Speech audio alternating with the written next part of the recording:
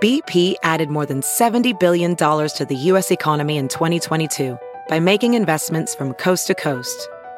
Investments like building charging hubs for fleets of electric buses in California and starting up new infrastructure in the Gulf of Mexico. It's and, not or. See what doing both means for energy nationwide at bp.com/investing in America. What's up, Gypsy Gang? We are back in the studio. I'm bloody stoked about it, to be honest. This is probably the longest we've spent outside the studio in a while, so stoked to be back with an epic episode that we recorded while we were on the road in WA. Today's episode is with an undervalued diamond in the Australian two-wheeled scene. His name is Adam Riemann. He's been around the industry for a really long time. We actually had it was pretty cool to go to Adam's place in WA and I guess kind of like recount some of the history that we've got together. We first did a trip together in 2010 for Fink. So we go a long ways back and definitely went in very different directions in the media game. But both of us are still in the media game doing our thing, I guess, living the dream. Adam's one of the coolest guys in the sport. He's so unique and brings such just a unique perspective of motorcycling. We talk about a lot in this episode, but he's a brilliant guy, just a brilliant guy on and off the bike. And what he's created in the last, 10, 15 years is pretty incredible. So very, very excited to bring you guys this episode. Before we get into that though, just got to give a bit of a word to our sponsors. I just got a bit of a question for you too. When was the last time that you shaved the old quarantine bush that you're running downstairs? I pretty much went the full 12 months without really doing too much manscaping. Manscaped come on board as a sponsor. A perfect time for me. And look, it was a good thing in the end. Probably need to do that same level of manscaping above the belt as well, to be honest. But Manscaped are by far the best in men's below the waist grooming. Manscaped offer precision engineered tools for your family jewels, and Manscaped is trusted by over 2 million men worldwide. They're now available in Australia, and this is really, really good news because we've gone years without using the right tools for the job, to be honest. And you can be one of the first to experience their life-changing products here in Australia. It's been a game changer for me, to be honest. It's one of those things like you just avoid shaving your nuts because you know you're going to get cut. And the way that Manscaped have redesigned their electric trimmer, the Lawnmower 3.0, that sort of just doesn't happen anymore. It's made me want to do a bit of manscaping as, like a regular thing. The Lawnmower 3.0 is their new and improved trimmer. It's a third generation trimmer that features a cutting edge ceramic blade to reduce those grooming accidents. When I tell you this is premium, I mean this is premium. It'll last you up to 90 minutes long on one battery, just in case you've got some real issues going on down there. And the waterproof technology allows you to groom in the shower. They've also upgraded to a 7,000 RPM motor with quiet stroke technology. And let's not forget about the charging stand. You can show off your mower loud and proud, because you know what? You get a girl over, she's like, oh, okay, he takes his grooming seriously. I like it. If you're listening to this right now, I want you to experience this firsthand for yourself. You can get 20% off plus free shipping when you use the code GYPSYGANG at manscaped.com. Your balls will thank you. We're also brought to you by the guys at MX Store. These guys absolutely were vital in making our Manjimup trip happen. Not only did the boys head over there with us to help us out, they sponsored the event. They were a big part in getting Jats over there. And look, they come in pretty handy as well when it come to getting the old 350 ready to race. I pretty much broke every lever at the 6 hour. I haven't been the best bike maintenance guy, so I did a last minute click and collect shop with those guys, did the in-store pickup. I think I got some handguards, some brake pads, a new chain. Yeah, they really come in handy. So you can do the same. If you've got a race coming up, you just head to mxstore.com.au. You can do the click and collect like I did if you're in the southeast Queensland region, or if you order before 2 p.m. on a weekday, you're going to get same day shipping. So it's pretty much like you live in Burleigh anyway. Big thanks to the guys at Rival Ink as well. You can head to Rival Ink Design Co. If you follow our Instagram at Gypsy Tales Podcast, you'll see that I just bought a 2019 Husky 125 yesterday from Port Macquarie. We're going to put Jats on it for the 125 Cup. And you guessed it, they will have Rival Ink Design Co. stickers. So I'm pretty excited to see the look. Got no real ideas as to which direction we're going to go there. But those boys always come up with something epic. If you want to run Rival on your own bike, rivalinkdesignco.com. Use the code GYPSYGOING.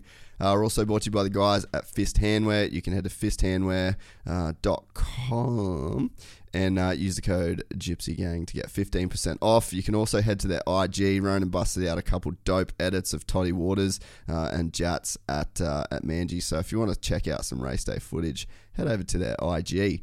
We're also brought to you by the guys at Dixon Flannel, dixonquality.com.au, and the guys at Cricks Tweed. I actually took their new Mitzi Express van down to Port Macquarie yesterday, and I really enjoyed driving that van, man. Vans are, I love my truck, but God, vans have got some real positives to them.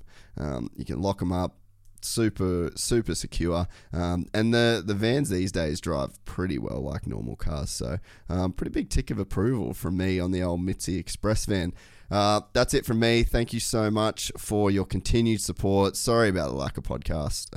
We went away. It's pretty hard to keep these things rolling while you're away, but hope you enjoy this one with Adam Riemann, one of my favorites. The dude honestly is a legend. He's done some of the most unique things that a human can do on a motorcycle, and he puts it out for all of us to watch and enjoy. So thank you, Adam Riemann. I hope you all enjoy this podcast. From the gang called Gypsy. Gang and they come and get Gypsy. Gang and they come and get Gypsy. Gang. I met a Gypsy. Gang. I met a Gypsy. Yeah, I'm really in your ear, and then yeah. And then that means that you can run the audio, the mic levels a little bit lower, so you don't pick up like the background noise and stuff. Yeah. Like Sam being sick. No, it's good because when I do narrative and I set up like this, I can hear the fridge going on the other side of the house. Well, it's like so quiet here. Yeah.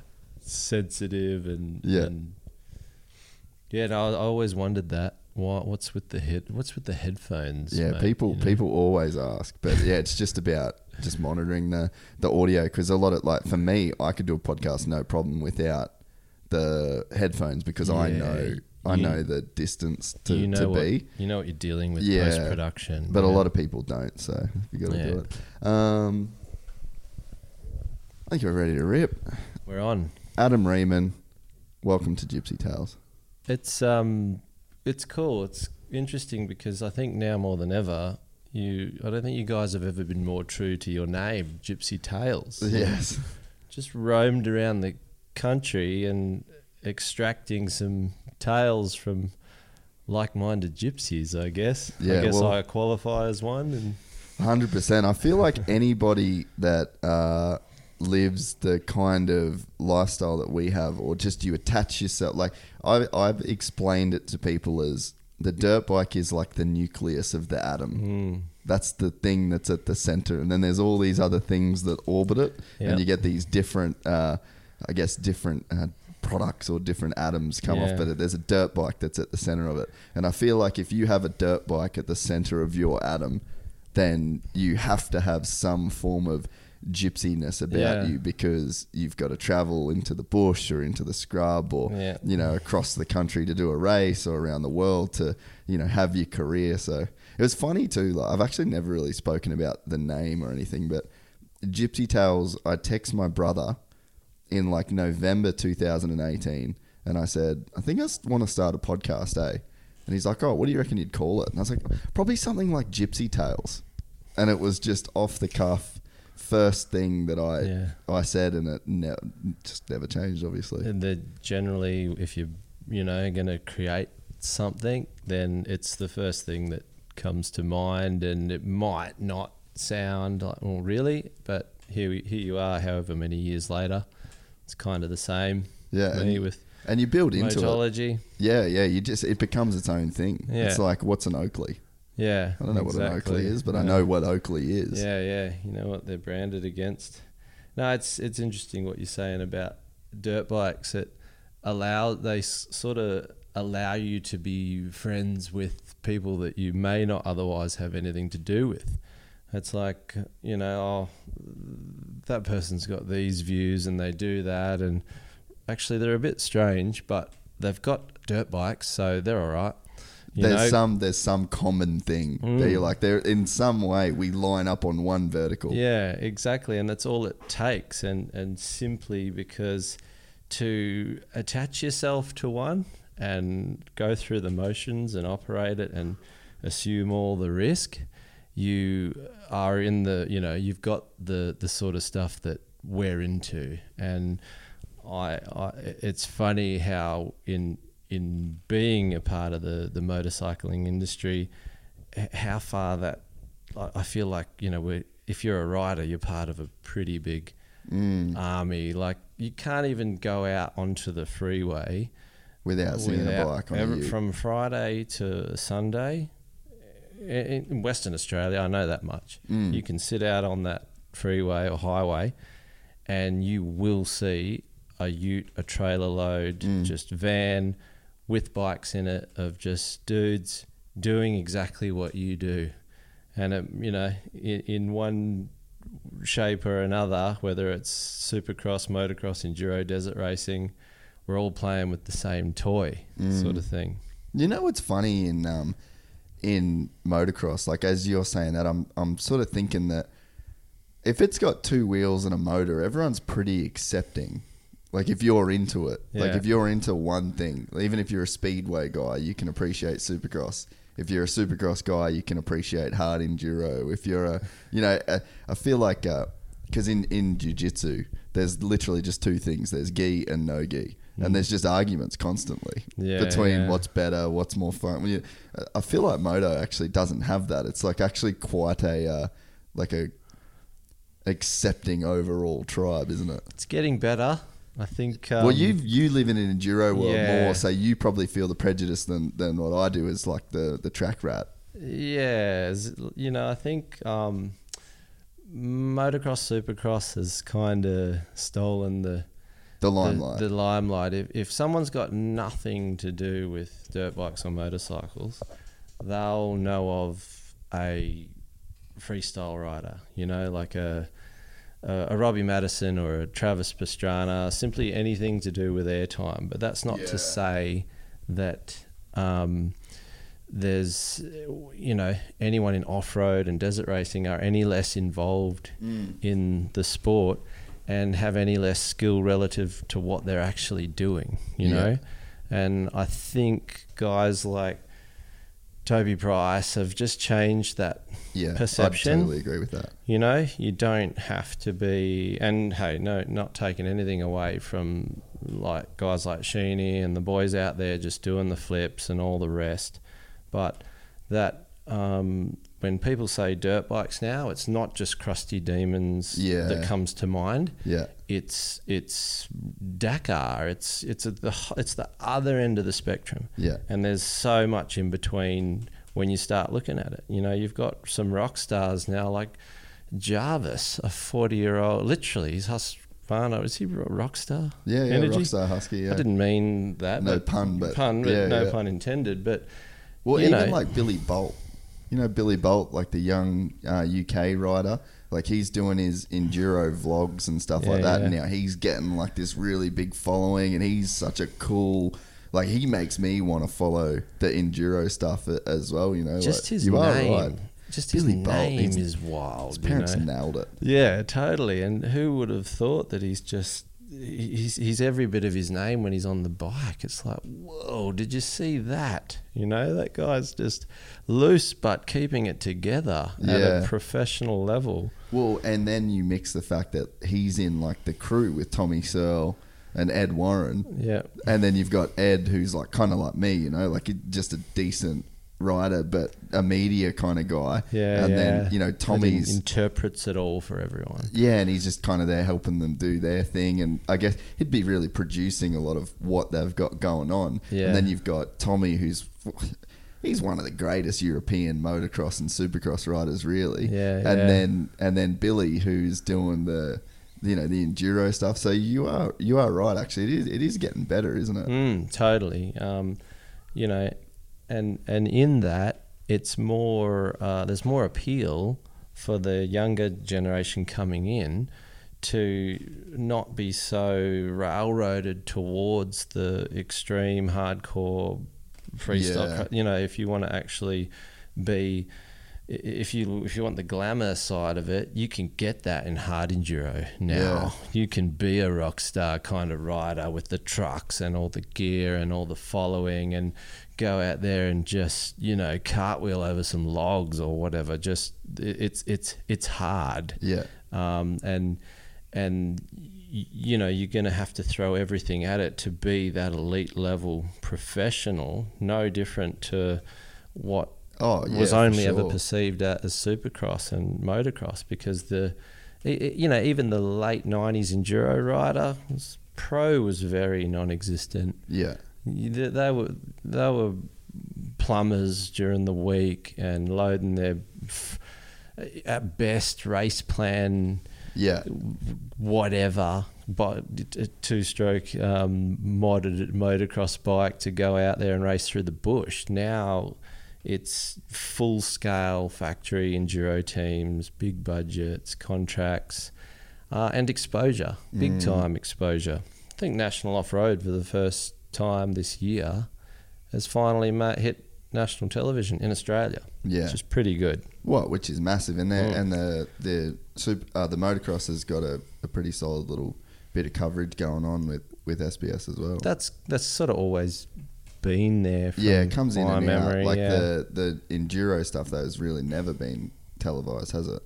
Yeah, that's right. And then if if you've got what it takes and willing to just bypass the whole lot and go to put yourself on the global stage, there's Dakar, and look what Toby's been there, done that, and is still doing it.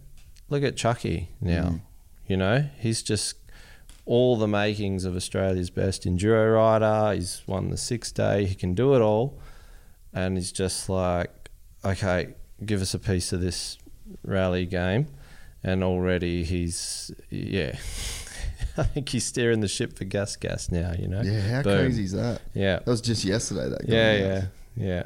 So the off-road world, and, you know, ultimately it is responsible for a lot more of the sales of just the retail. You know, it's a bit more of an achievable thing. Not everyone's just going to go out and hit triples on their first experience of a dirt bike, but you can go ride through a bush track and get the base understanding of what off-road motorcycling is about. Speaking of off-road motorcycling, we are sitting in one of the most ridiculous properties I've ever seen, and it's only in its infancy.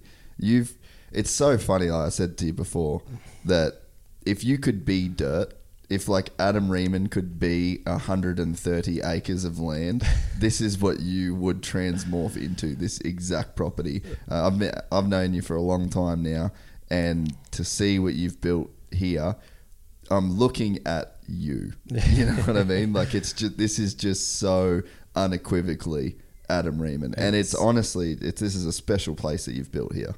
Yeah, it's really cool to, you know, to hear you say that. And as I mentioned before,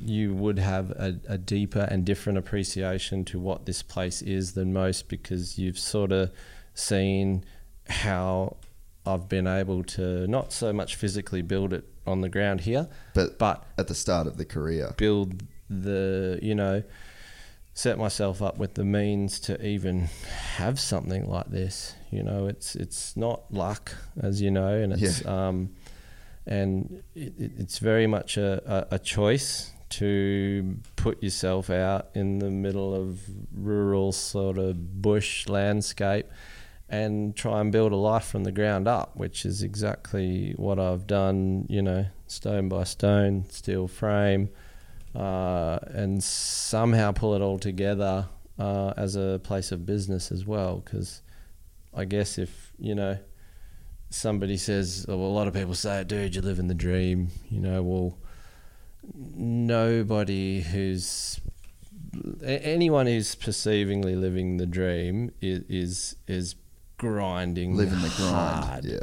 You know, and I say that because it takes every bit of your you got to choose to just go out and chase it and see if you can pull it all together. There's no, I've never had the benefit of this place didn't exist. There was nothing else here, you know, and it's kind of strange that if I was to go back 10 years and think, you know, this is the goal, it was just a vague-ish direction, vision. Yeah. I didn't know that I didn't have a plan, right, I'm gonna extract revenue from a digital platform and pretty much produce content from a property out in. I always wanted to have land. How I was going to get to that, I had no idea. It was more a case of just. It's cliche, but just sort of believing in you, not so much yourself, but the direction you're going. Yeah. You know, I could have given up on the whole motorcycle media thing multiple times. Yeah. And just gone, you know, you're banging your head against a wall here. It's been fun, had huge opportunities, experiences, ridden, raced all over the world, but didn't make a cent for years. I guess what I did make the call is that while I wasn't investing so much in any sort of business, I'm not really a business-minded person, just something underneath it all said, well, I guess I'm investing in my name, you know, and that kind of started with the ADB thing, the motorcycle journalism with the magazines. I sort of knew that I had a bit of an audience there because they were just reading all the shit that I wrote every month and sort of frothing. And it's like, well, okay, I'll try this now. I won't go to a race with just a camera. I'll get someone else to shoot it and I'll race and I'll write about it that way. Yeah. And sort of develop this frontline sort of from the saddle, you know, moto journalism, I guess. And from that, I knew that I could do stuff and capture stuff, and people they didn't really care what I was doing or where I was going. They just sort of were curious as to what story I'd make of it. Yeah. And I guess that was enough to, you know, once the magazine stuff was getting sort of, I didn't plan, I wouldn't want to be like an editor or get to be a captain of any of those ships. The dirt action. You didn't want to do like the corporate climb. No, well, it was never me. I wanted to just be on the bikes, you know. And I sort of loved the photography side of it. And actually, I got to give credit to that whole experience. Is that through being involved in the magazines, I was able to learn all the technology, learn the craft. And then, you know, once I sort of had shuffled around and got to a point where I was just freelancing from one to the other, it's like I sort of need my own thing. Yeah. I sort of need to be able to just do my own stuff and put it somewhere. And that's where, you know, way back in the day, it was one of those things, like you say, Gypsy Tales. I was sitting in an office in bloody Surrey Hills in Sydney, of all Yuck. places. Yeah, with the ex art designer 4ADB, Ben Tuffy, good mate. Yeah. And I think we were both out of there at the time. But anyway, we were just brainstorming and just trying to pull Moto into some, new, funky digital online thing. And there was already Full Noise. There was already Moto Online. There was already RacerX and all those. And so it was a big call to try and just start something else. Yeah. And then out of the blue, we just Motology. It's a bit.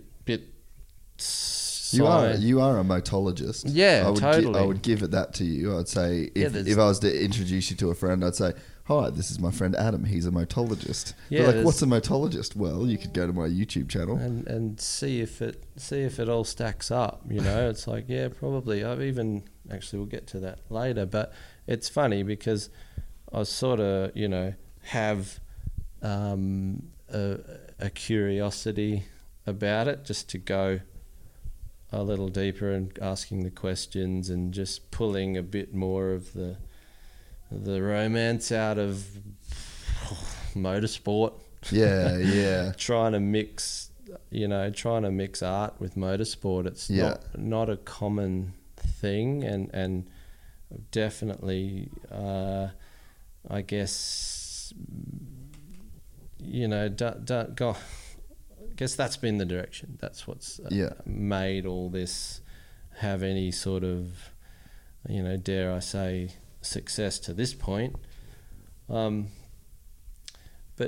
getting it off the ground, it was just cool to know that once I had an idea, do I try and make a website that I can put my own stories on? Yeah.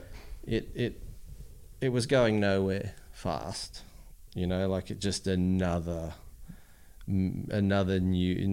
small and I was had access to all the top off-road riders in Australia, because I was riding with them, racing with them, training with them, living, just so I could get, but it was a very small sort of audience, I guess, and it was already being churned out by the powerhouse websites that already existed. And so it's funny, I thought I got to try something, on top of this. I've got to review bikes, I've got to review gear, I've got to try and add to it, do stuff that I was doing for the magazines, but do it for me, put it in my little corner. And I was had a know-nothing templated website. I thought, well, I need to start a YouTube channel just as an account to put videos somewhere. I didn't know about so you could put them on your website. And then link it to that. I didn't know about being any kind of influencer or like a YouTuber. Content creator. No, I just needed it's very. You just needed a hosting site. Yeah, just somewhere to. Yeah. If I tested a helmet or a bike and I did it my way and I got it, I needed to put it somewhere and then it could play in the website. And that's all it was, right? That's all it started out as, and I remember, I forget what I put in first, but I think after a couple of goes, all I could really come up with was a Riemann 1. Yeah, that's not taken. That name wasn't taken. There's that account, and okay, that's it. It didn't mean anything. It's just now I could put that box in the website and it'd play video.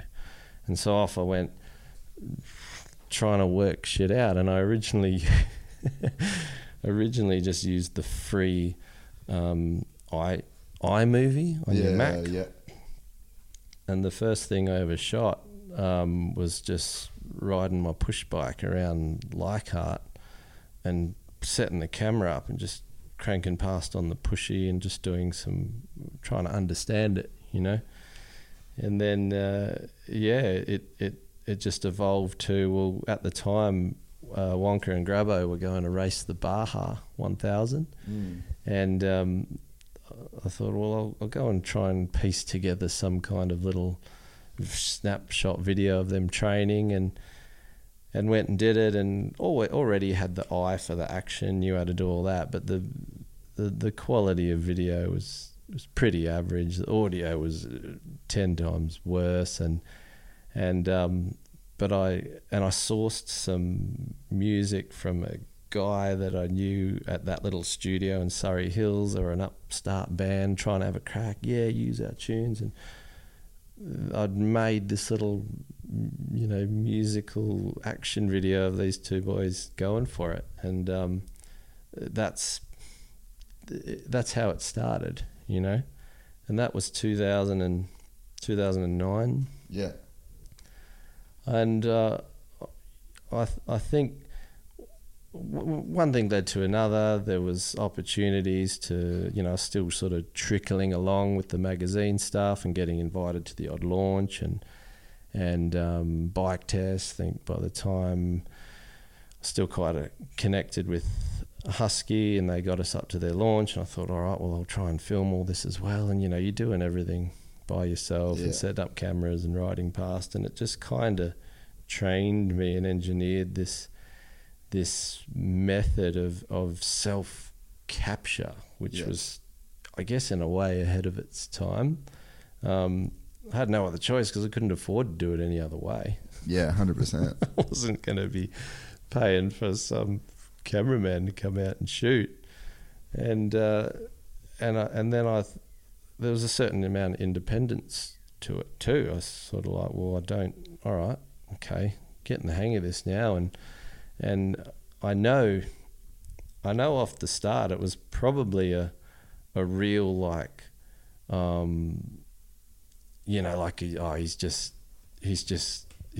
gone off the rails now. You're no longer attached to the prestige of magazine, the big, ADB or Dirt Action, that. You're just this gone off on this. Gone rogue, and shooting videos of himself riding a dirt bike, and you kind of, and then it's nothing worthy of any kind of support or advertising or whatever. It's just like, the only thing I had going for me really is that I actually looked, reasonably good on the bike. I could at least mimic what the pros were doing because I was riding and training with them ongoing anyway. Yeah. And, in saying that probably got me across the line a bit too, because where sort of when you do go out on your own like that, and you kind of in some ways become like a competitor inside the industry, the support drops off pretty quick. You sort of you're not so much in the boys' club. Yeah, and the fact that I could say, right, Grabo at the time, Desert King, winning off-road, I could get these guys, come and shoot a video. Yeah, no problem. We'd go and shoot a video early in the piece. Toby, I think one of the first... Think 2010, I think. Was it? When you got that footage? Or was it the year before in 2009 when he was pre-running? No, that was all sort of magazine-based stuff. But when I actually started to get this signature of shooting these videos with pro riders and creating these stories, like, it was, I think it was getting on to 2012, 2013, started to get I was known for doing that. And it was just sort of becoming more and more accepted, and not so much in our Australian audience, but the fact YouTube was global, the view counts just started going up, and the appeal of it was just sort of rising, and it started to become a bit of a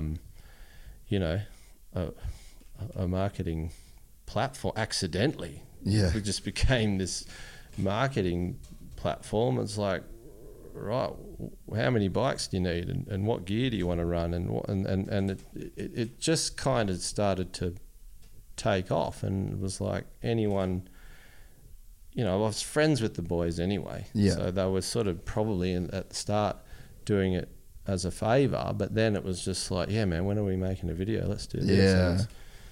It's funny because, I'm not going to go out. I was just a mid-pack nobody in racing on the East Coast and against the likes of Toby and Grubbo at the time and Hollis and all the boys. But when it came to cameras rolling and we needed to make some shit look cool, I could pretty much do everything that they could do and then some. Yeah. And they were pretty intimidated at times because I'd be like, set up these shots, and they'd sort of, they're on their factory bikes, they're on their race bikes that are dressed up. They got an AORC the next weekend, and it's part of their deal to promote that shit and be out at any opportunity to get the validate their sponsorship. Oh yeah, go in one of Riemann's videos, no problem.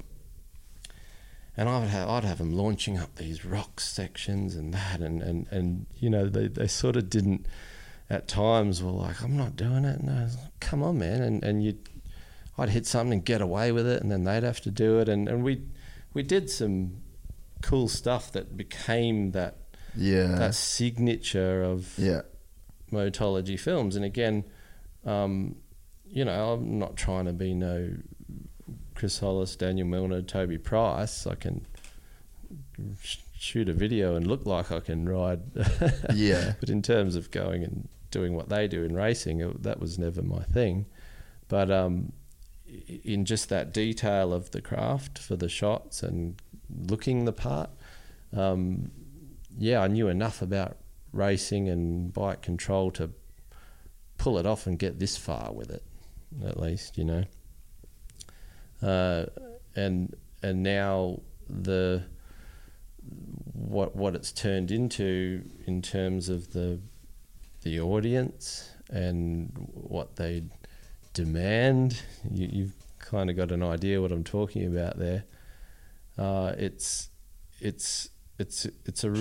becoming the biggest reason to stay in the game and to evolve and to keep creating these stories and ideas, and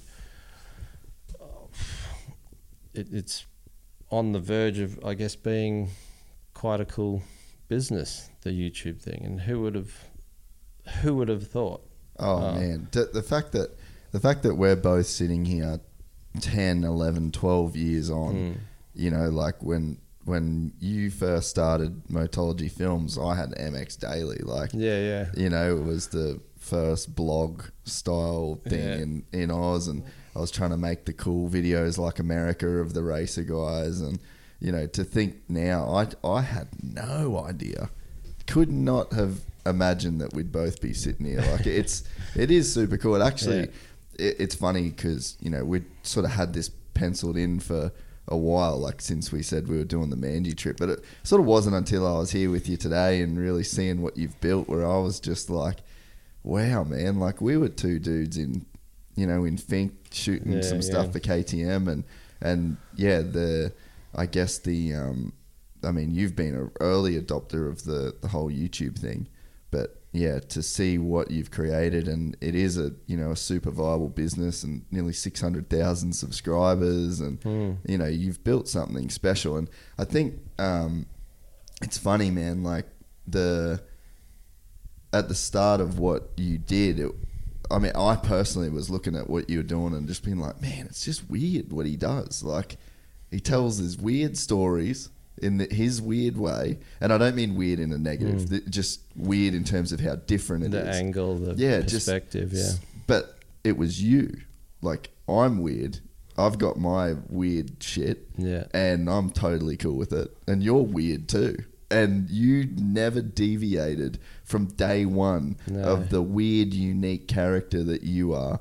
And that got bled into your films. And I think what you said something right when we first started about people kind of following on. I think what it is people like to see a motorcycle through your eyes and the way that you see motorcycles, because you do have a way of extracting like the romance, and you know, you've got such a unique angle, and you've got your own philosophies in your head and reasons to ride, and you know, you've got all of these similar to Rhino, you know, like he's got a lot of his own philosophies, and you kind of live through the bike in a way. It's like it is an expression of who you are, and I think that's what people are so drawn to.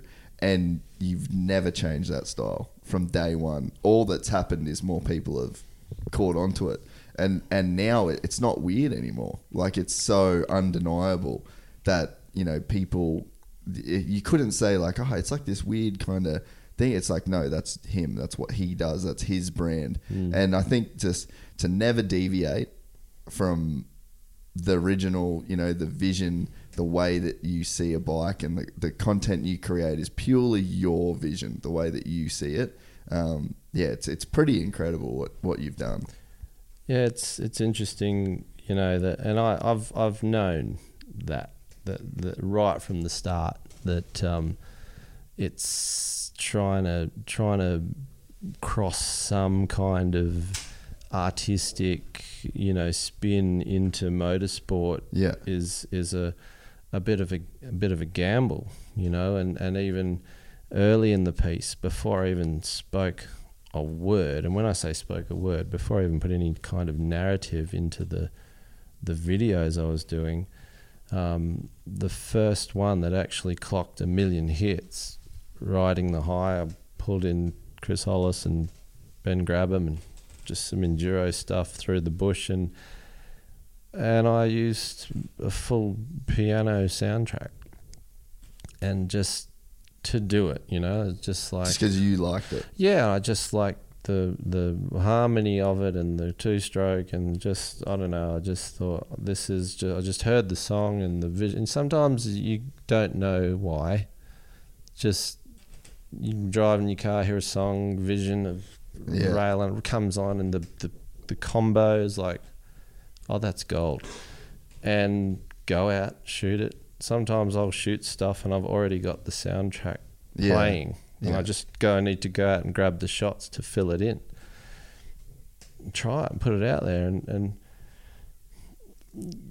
you know, I don't need to be the one to say it. Some of the Euros have blown up about it. They froth, you know. I think you can... I'm not alone, like probably in the Australian mindset, the Australian motorsport racer mindset, it's weird. Yeah. You know, I think, I guess I've broken a lot of ground in that I have built this motorcycling my own, not a collective, but my own sort of motorcycling empire, this place and business, with really without the need to even roll up to a start line. Yeah. And it's something that, while I have been very passionate about racing and always will be, something that's bothered me about the whole racing community and mindset, that who you are as a person and your what you have to offer this world is based purely on how fast you can ride a motorcycle. And I just think that's bullshit, you know. And there's a lot of such passionate and interesting and people with so much to offer that don't quite crack that factory ride, and their whole story just goes unnoticed. Yeah. You know, they really have got so much to bring to the sport of motorcycling, but never get that opportunity because they didn't crack that weren't marketable position. They just weren't fast enough. And so, sorry, mate, not you, but you. And look, I'm not gonna say any names, but throughout history, there's been the fastest guys on the planet that are also boring as batshit. Yeah. And they kind of just drop off as soon as they stop winning. Yeah. You know, and it's not that anything against their personality, it's just the nature of this industry, the sport. It's all based, when it's so driven, and motocross and supercross and racing in general is so colourful. Yeah. And so many products to be forced upon the consumers that they just make superheroes out of these guys that can cross the finish line first. And it's epic, don't get me wrong. Yeah. Like, honestly, the little underlying stories and I've seen firsthand some pretty solid examples of that. You know, I've spent a bit of time with Toby as the guy in the caravan park that had fuck all. Yeah. Right. Totally. That's when I first became friends with him, and I've seen the rise to what he is now. And so that's got nothing to do with, you know, everyone else is riding on that guy's success. He hasn't been made successful by clever marketing. Everyone's just jumping on board the Toby train, and that's great. So I'm not trying to take anything away from the athletes who achieve greatness, but the ones that are second, third, fourth, there's some real colourful individuals, and their stories will never make it to, you know, I guess to a, I don't want to say a platform that, or a level that you're operating on or I'm operating on, but going back to what you're saying of just staying my course. I don't care what other people are doing. I'm not going to copy what they're doing to try and impress their crowd. Sure, if 51% of my audience said, mate, you're shit, I probably would have backed out of it a long time ago. Yeah. But it got to a point with YouTube where, and I say YouTube because that's my biggest thing that I've created and audience, so to speak. But it got to a point, you know, I was pretty sensitive at the start. It's like, hey, this feedback and the criticism. Yeah, because mate, as soon as you put yourself online, it's pretty wild. You put your voice online, you put your face online, you are just putting yourself out to the world of criticism. You're basically putting yourself up on it. You're nailing yourself to a cross. Let's have it. What do you got? Yeah. And it comes in all forms of.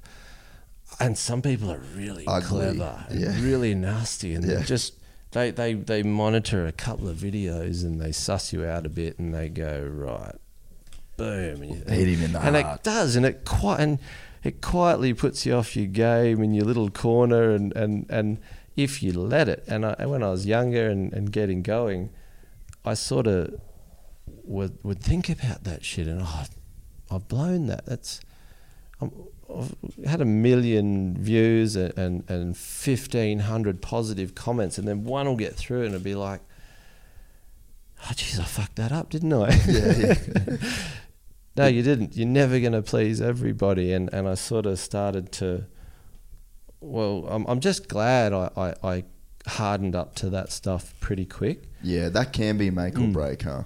It sort of can if you know. And it's sort of, it's interesting because the older you get, the less you care about that stuff, but the more aware of the bigger picture you are, and what you sort of need to, who you need to keep on side, but the whole style and signature. Yeah, I used to read all the comments. It's like, shut up. There was some early in the piece when I started putting narrative and telling stories over the video, and you'd get some comments straight out going, just shut up and ride the bike, mate. They loved the action, and they could never really take that away, but the storytelling. And then it's funny because the Aussie accent into Australians is just like, when you when we've all born and raised on Hollywood blockbuster movies as kids through the television. Yeah. Our whole impression of what a megastar is as an American. Yeah. You can do it. You can be a badass. Like they're just so right. Wow, they blow us away, right? And then there was this era where Aussies, through their doggedness and having a crack, made it into Hollywood. And this cast and crew, a new movie had come out and everything's going wild and they're in these, scenes and all shit's going on. And then amid all the American banter and the you'd hear this Aussie accent come through and it'd be like, what? That doesn't sound right. Dude, you're not a Hollywood superstar. Get out of there. You can't.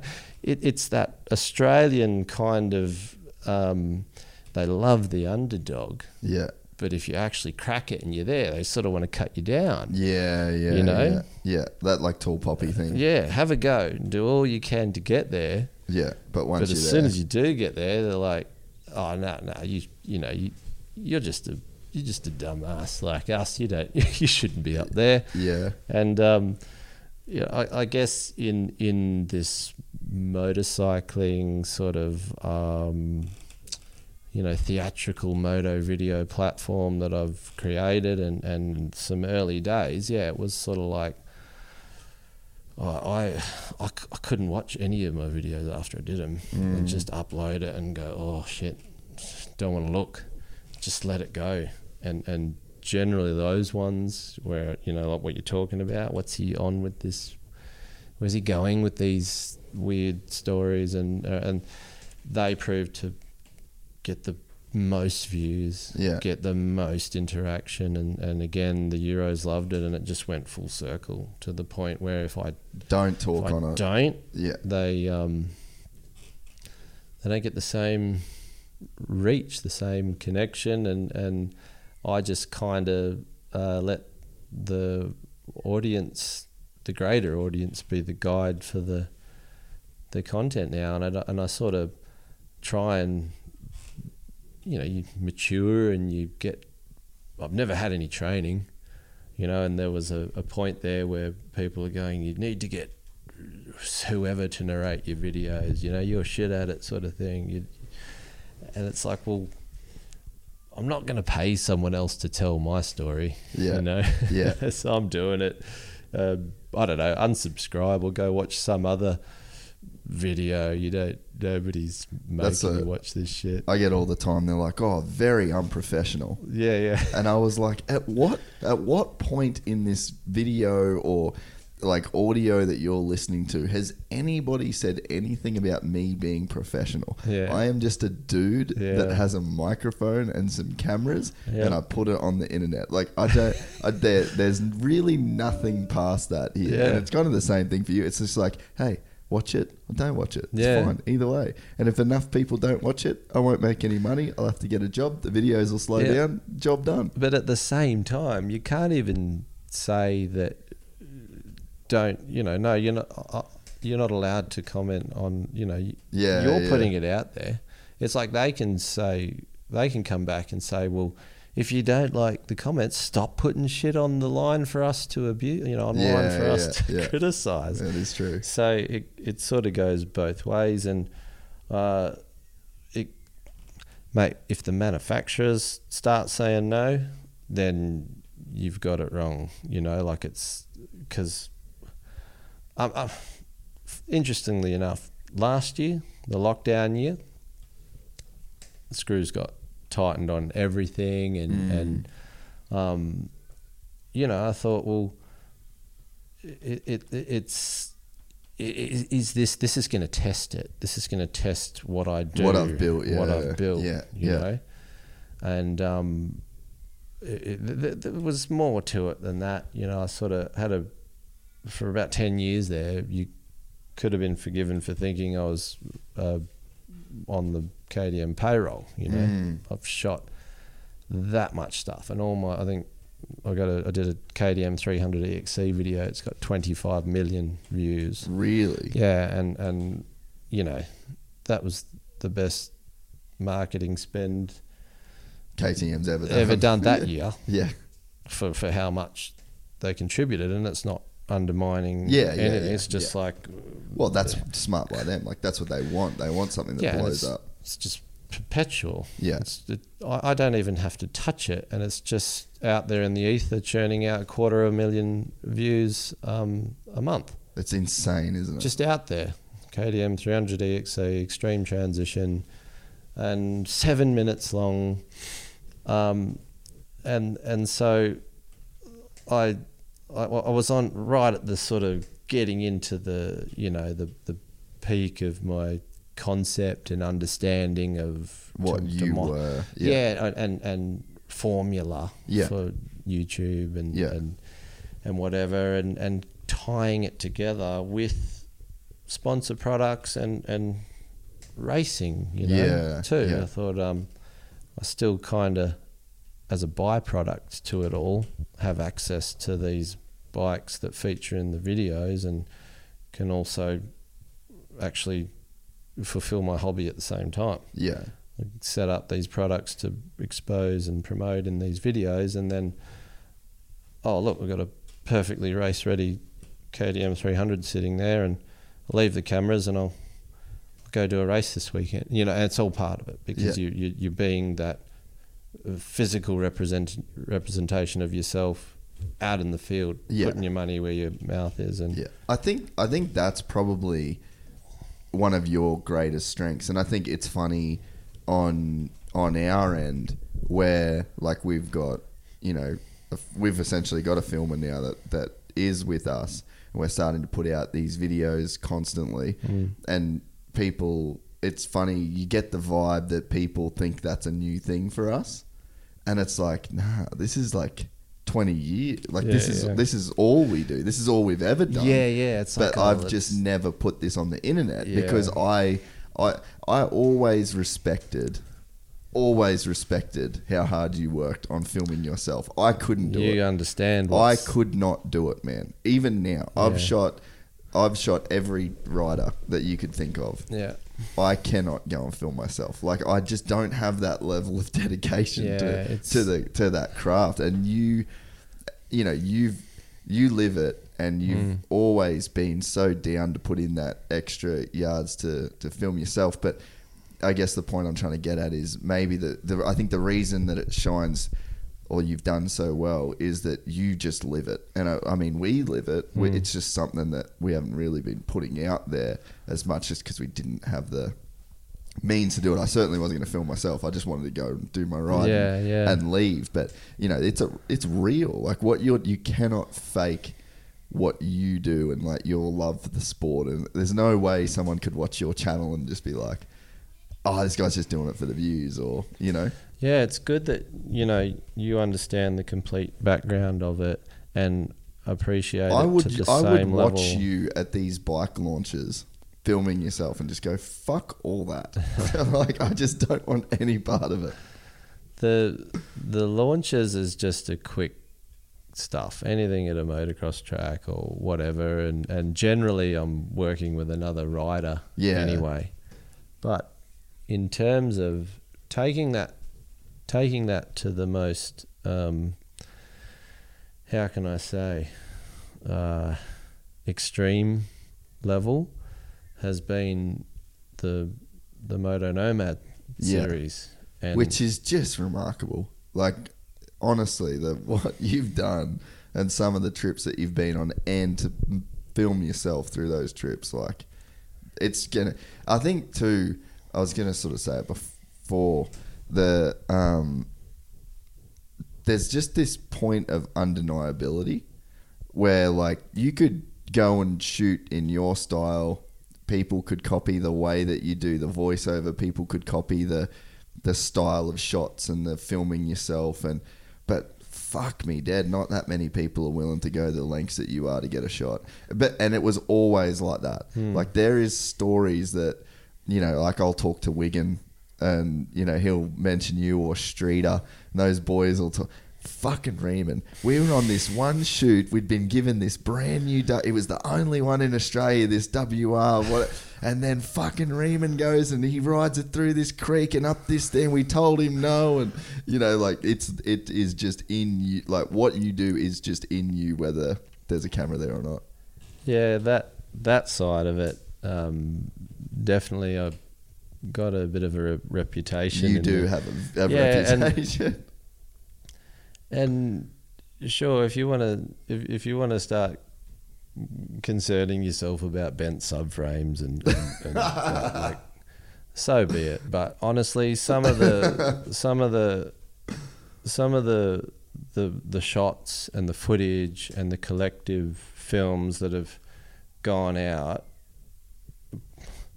like, for the expense of a bike, the marketing potential and the money, the actual, well, just the experience, like put the bike in a crusher and throw it in the bin. It's just living there. It's forever, just surpassed pretty much every marketing campaign that you guys have come up with. You know, and I'm not trying to be. No, it's true. Like, it's just the numbers are there. The numbers are there, and you don't get that. You can't achieve that unless you go to those lengths to create something different. And it doesn't always go right. You know, it's like say one of the, you know, Reedy or whoever, some factory team rider. It's like them having a big off during a race and they come back and say, how dare you crash our bike? Like, what are you thinking, dude? Yeah. You know, like, I'm not just undoing it off the back of the ute and kicking it off on the freeway and watching it cartwheel down the road, funny, ha. Actually got a specific task and if it pull it off, they're all high-fiving and claiming it as their own. Like, look at this shit, that's our bike. That looks so sick. Yeah. And when it doesn't go right, then it's your fault. And then it's a subframe and plastics and frame and whatever. They're like, oh, the fucking Riemann, he's just wrecked our bike and whatever. But it's just the nature of the game. But you know, just on that, and getting back to that long-term succession of films and projects with KDM, it just got to a point where they just never said no to any idea I had. Yeah. And it just evolved to, like, well, Moto Nomad, for example, the YouTube planted the seed, like, okay, I got this audience that are watching the videos that I create and they're getting it all for free. And I'm putting in a lot of work and I'm doing this, I'm doing that, and they kind of don't really care what I'm doing. They just want to see how I do it, like what you're talking about. And I had this idea once. It sort of evolved out of a bit of a falling out with my old man early days. And long story short, as a means to sort of recuperate lost ground between my father, we had this idea that, well, you know, we should just jump on a plane and go and do a trip together. Yeah. Nothing to do with motorcycles. Just catch a plane. It wouldn't matter if the destination was irrelevant. Just spend time together as father and son, and it just procrastinated and like, this year, I got too much on. And it was 2012 and he was sort of on his way to retirement and had all the time in the world to go and do whatever. And I was just really in the grind. And he said, still in that crossover between trying to get this video thing off the ground and still feeding off the journalism freelance scraps from whichever magazine I could still get work from. You know, it was sort of half-half. Yeah. And it was right at the time of Fink, and he goes, oh, so June, let's go to India. I've always wanted to backpack through India. And I'm bang up for all of that, like whatever. But I just thought, June's no good for me. It's Fink. I've got to shoot. I've got to be out there. I've got to, the deal. And then, so I just thought, actually, no, I can't keep putting this off.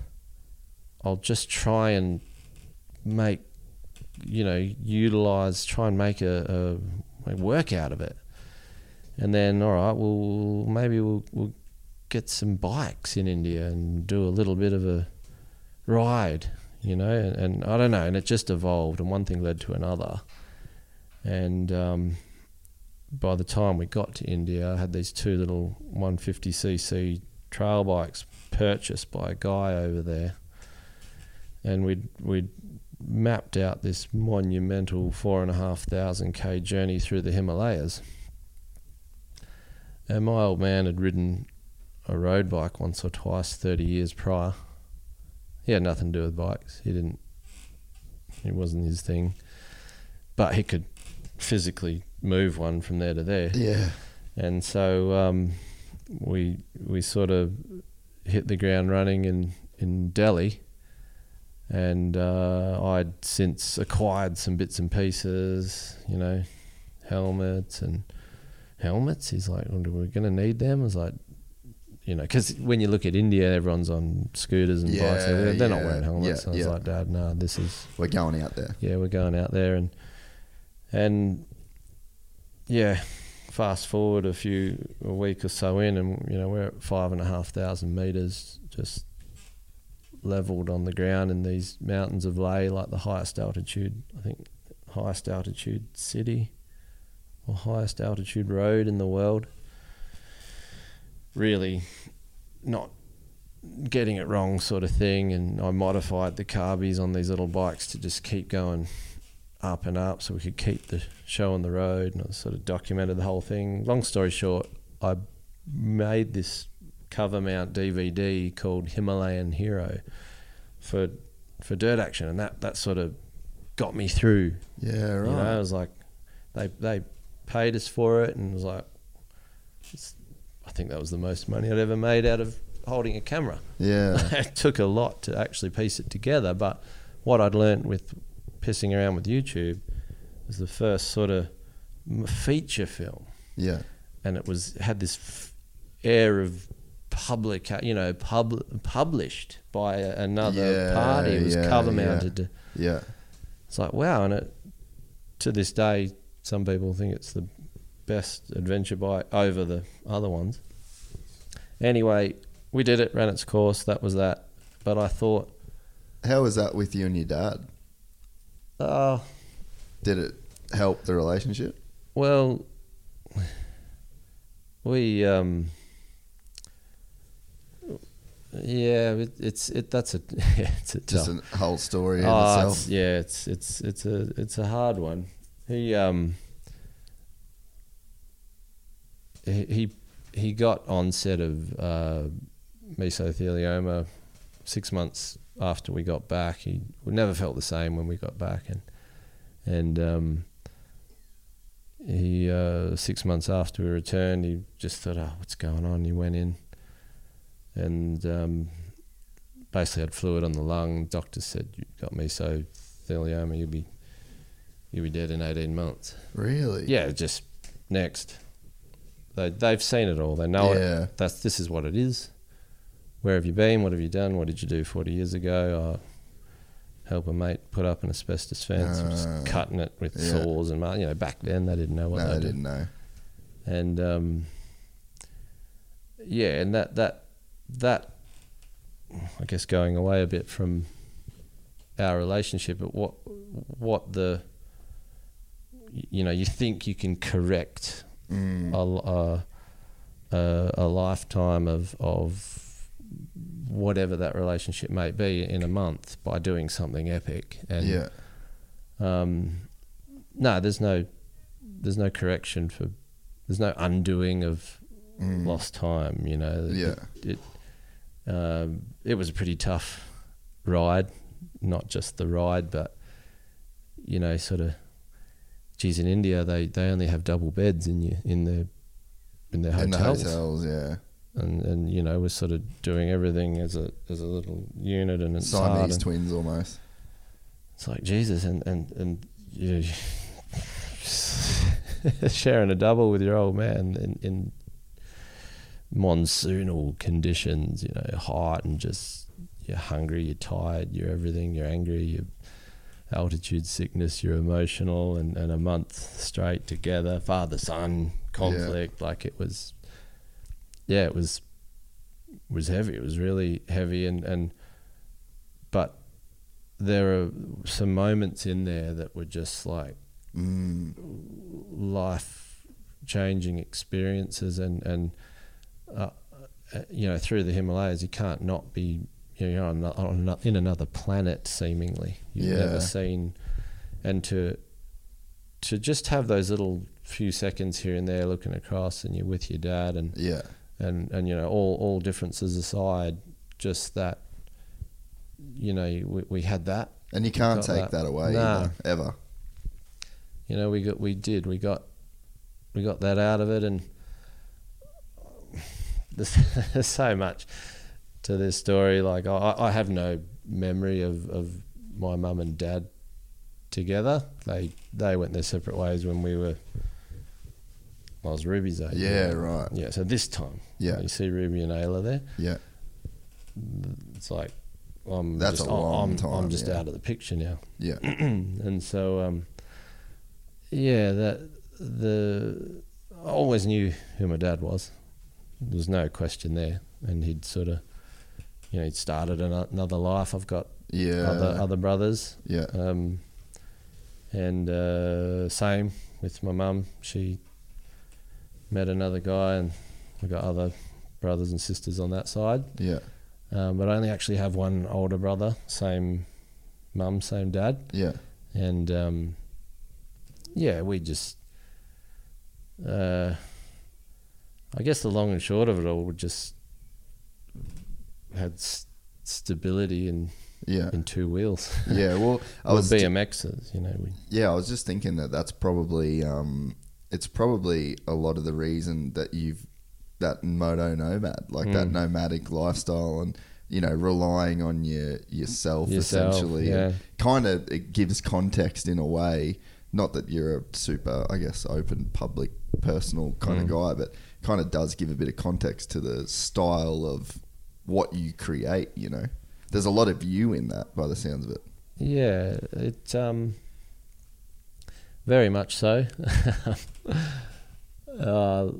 I guess, motorcycles were really, really gave me something. That was your north through everything. Yeah, through all the shit, and I don't want this whole podcast to go that way, but to pick it up from a 15-year-old, I just I got a good job as a checkout chick, and here there just resourced what I could to get my first dirt bike, and was then independent at a level that I had never, it was something that was everything was gonna be fine, because it was just I could just remove myself from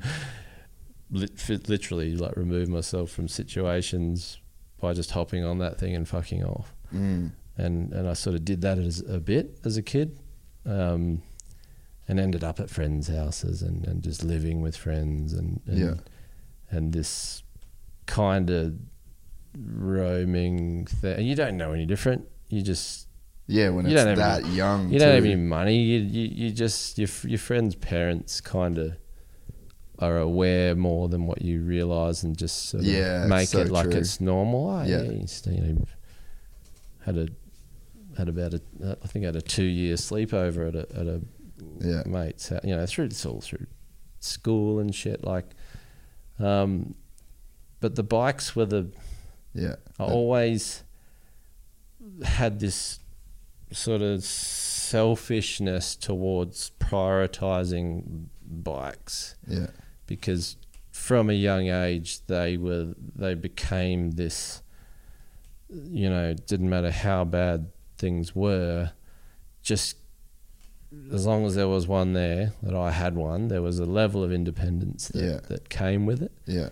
And you could get to where you needed to be. And it's funny because you're right, like the Moto Nomad style, and that first one especially, just going back to the Himalayan trip with the old man, once we finished that film and that ride, that was the defining moment. Was like, right, I'm going to do this again. I'm going to do it properly. I'm going to get a mate that can actually ride, and we're going to do it on proper bikes. And I think, it was the next year.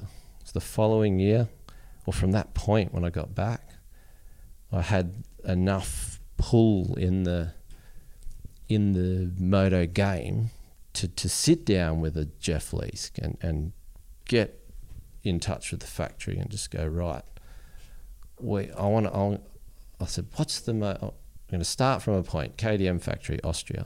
What's the most significant landmark in a radius from there? And I just was looking at it going, right, pyramids. Okay. I'm going to ride from the KTM factory on 500 EXCs to the pyramids. And I wrote up this proposal and I put pictures in and I really made it like, I shoved it in front of Leesky and I'd done a lot of stuff, and he'd long set me up with bikes, and he was always sort of, He always had your back. He did, and one thing I respect about that most is that he also had that whole, he's at the pinnacle of not that he thinks that way, but he knows the game thinks that way, that you're nobody unless you're winning races. Yeah, because he's been there. Yeah, so why invest to this level of KTM's resources to just some dude that wants to fuck around and make a video riding bikes around the place? Yeah. And he always made it happen.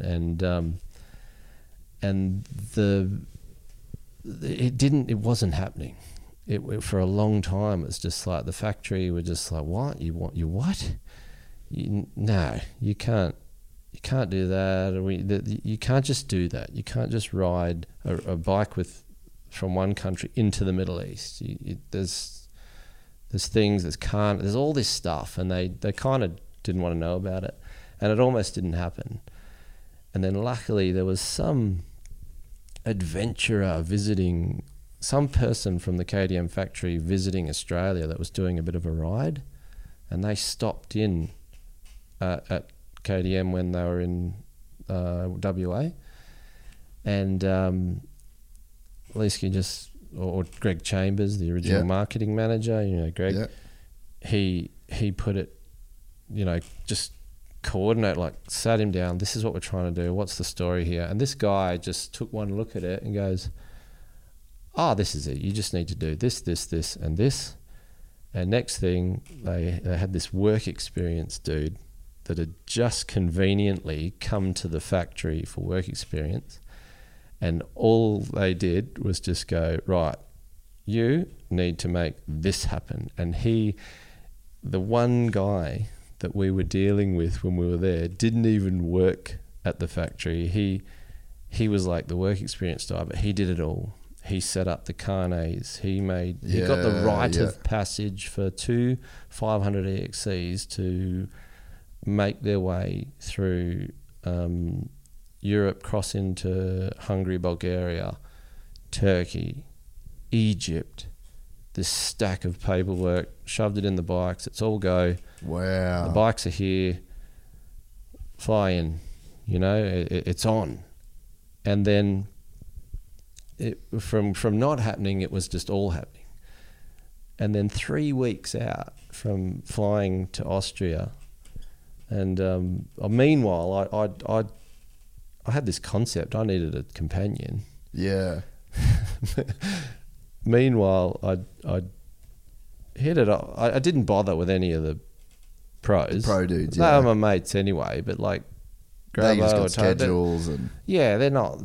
They can't take their time out. I needed someone who could operate at that level, but was no longer connected. And I remember out of the blue, Mark Ports, he was a top 10 Aussie off-road guy. He had a good crack. He's raced the 6 days, just a fun dude, and I got along well with him. And he's just messaged me on Facebook out of the blue because he'd been seeing all the YouTube videos. Yeah, right. And he just, out of the blue, just a friendly message. He's like, man, the videos you're doing are sick. Love it. If you ever need a property to ride out in Vico, if you ever need some help on a film, whatever, just let me know. And I was like,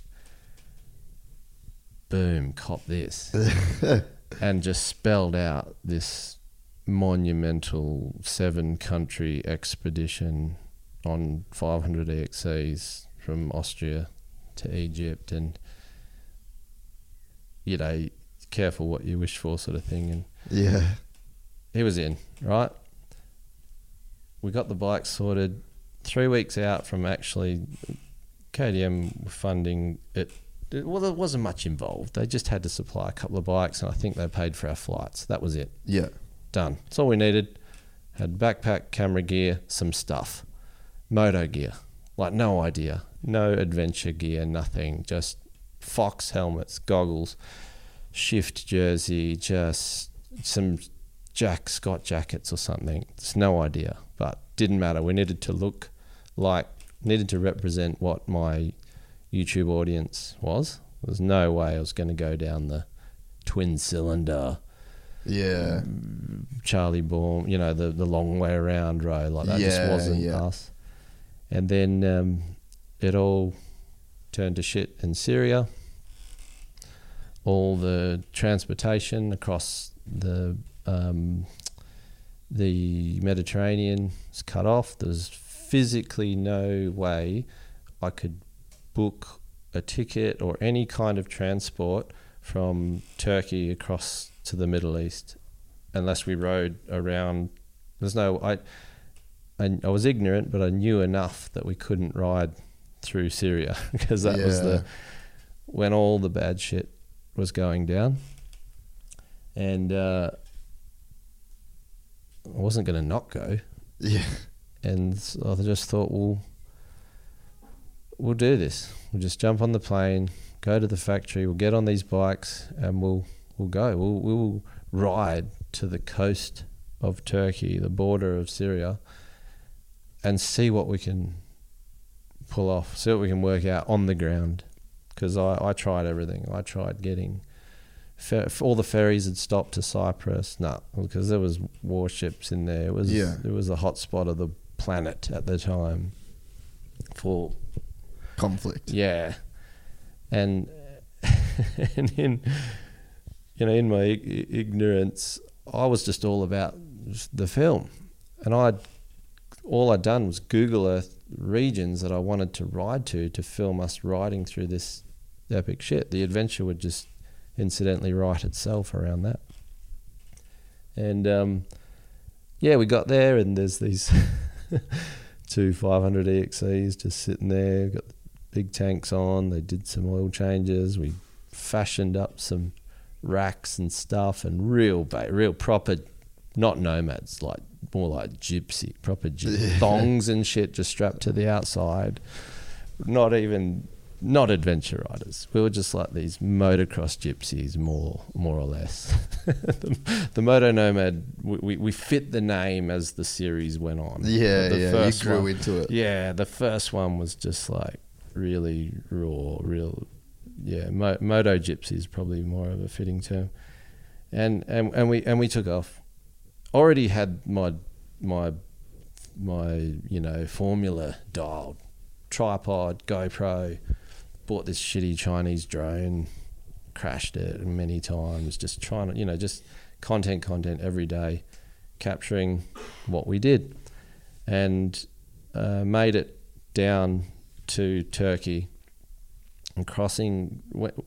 Turkey is a transition of where Europe transitions to the Middle East. You've still got all the major road networks of an infrastructure and modern feel of Europe, but then the skin color, the whole food, everything Turkey is just this, culturally it starts to... it's a massive shift, and you know, the religious side of it big time. You really start to get, you know, you start to get the call to prayer on the microphones during the day, and all that starts to happen. You know, you're now in the Middle Eastern gateway, and which would, I mean, I've never been to the Middle East, but I assume that you would feel like you're taking a bit of a step back in time, even.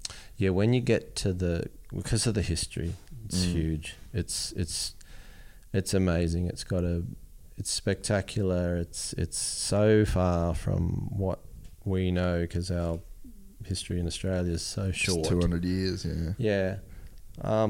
But the thing was, and it's one of those points in you know, I felt between those countries that we'd passed. We'd start Austria, Hungary, Romania, Bulgaria, captured a bit of content, some cool stuff. Coming down through Turkey, got Cappadocia, like did all this cool stuff. And it was sort of like, well, I'd given into the fact that, okay, this is probably where it ends. We'll loop around the coast and go up to Greece and maybe do an enduro and try and give it some kind of climax. Yeah, make something out of it. Some kind of moto-y climax, you know? Yeah. Complete the arc. But I thought, just go to the border of Syria. There's this town called Iskenderun, this shipping town, and it was 30 k's from the capital there of Syria that was copping it big time. And the closer we got to this joint, like a few hundred k's out, the traffic just stopped. So we were pointing south on this major highway through the center of Turkey, and we had it to ourselves, and pretty much got to a point where there was no traffic on the road. We were you're going in the wrong direction. It was like nobody's going this way. And then the only sign of activity, you just started to see big kick-ass military choppers flying overhead.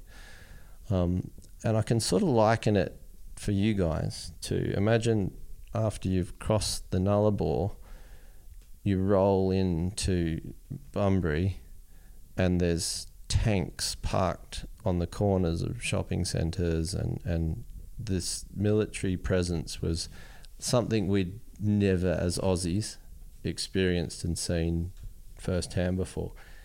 And this was nothing. This was just the start of it. It was still fairly... Life was as normal once we got to the town itself. It was busy. There's people getting their hair cut and hairdressers, people shopping, but soldiers and tanks and, you know...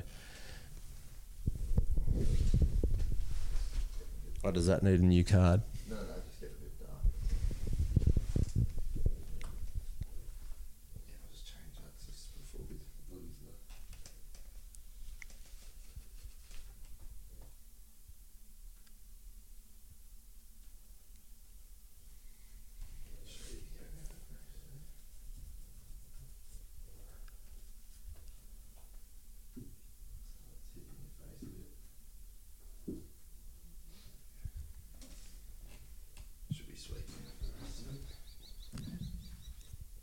Yeah, this we're basically going in a direction.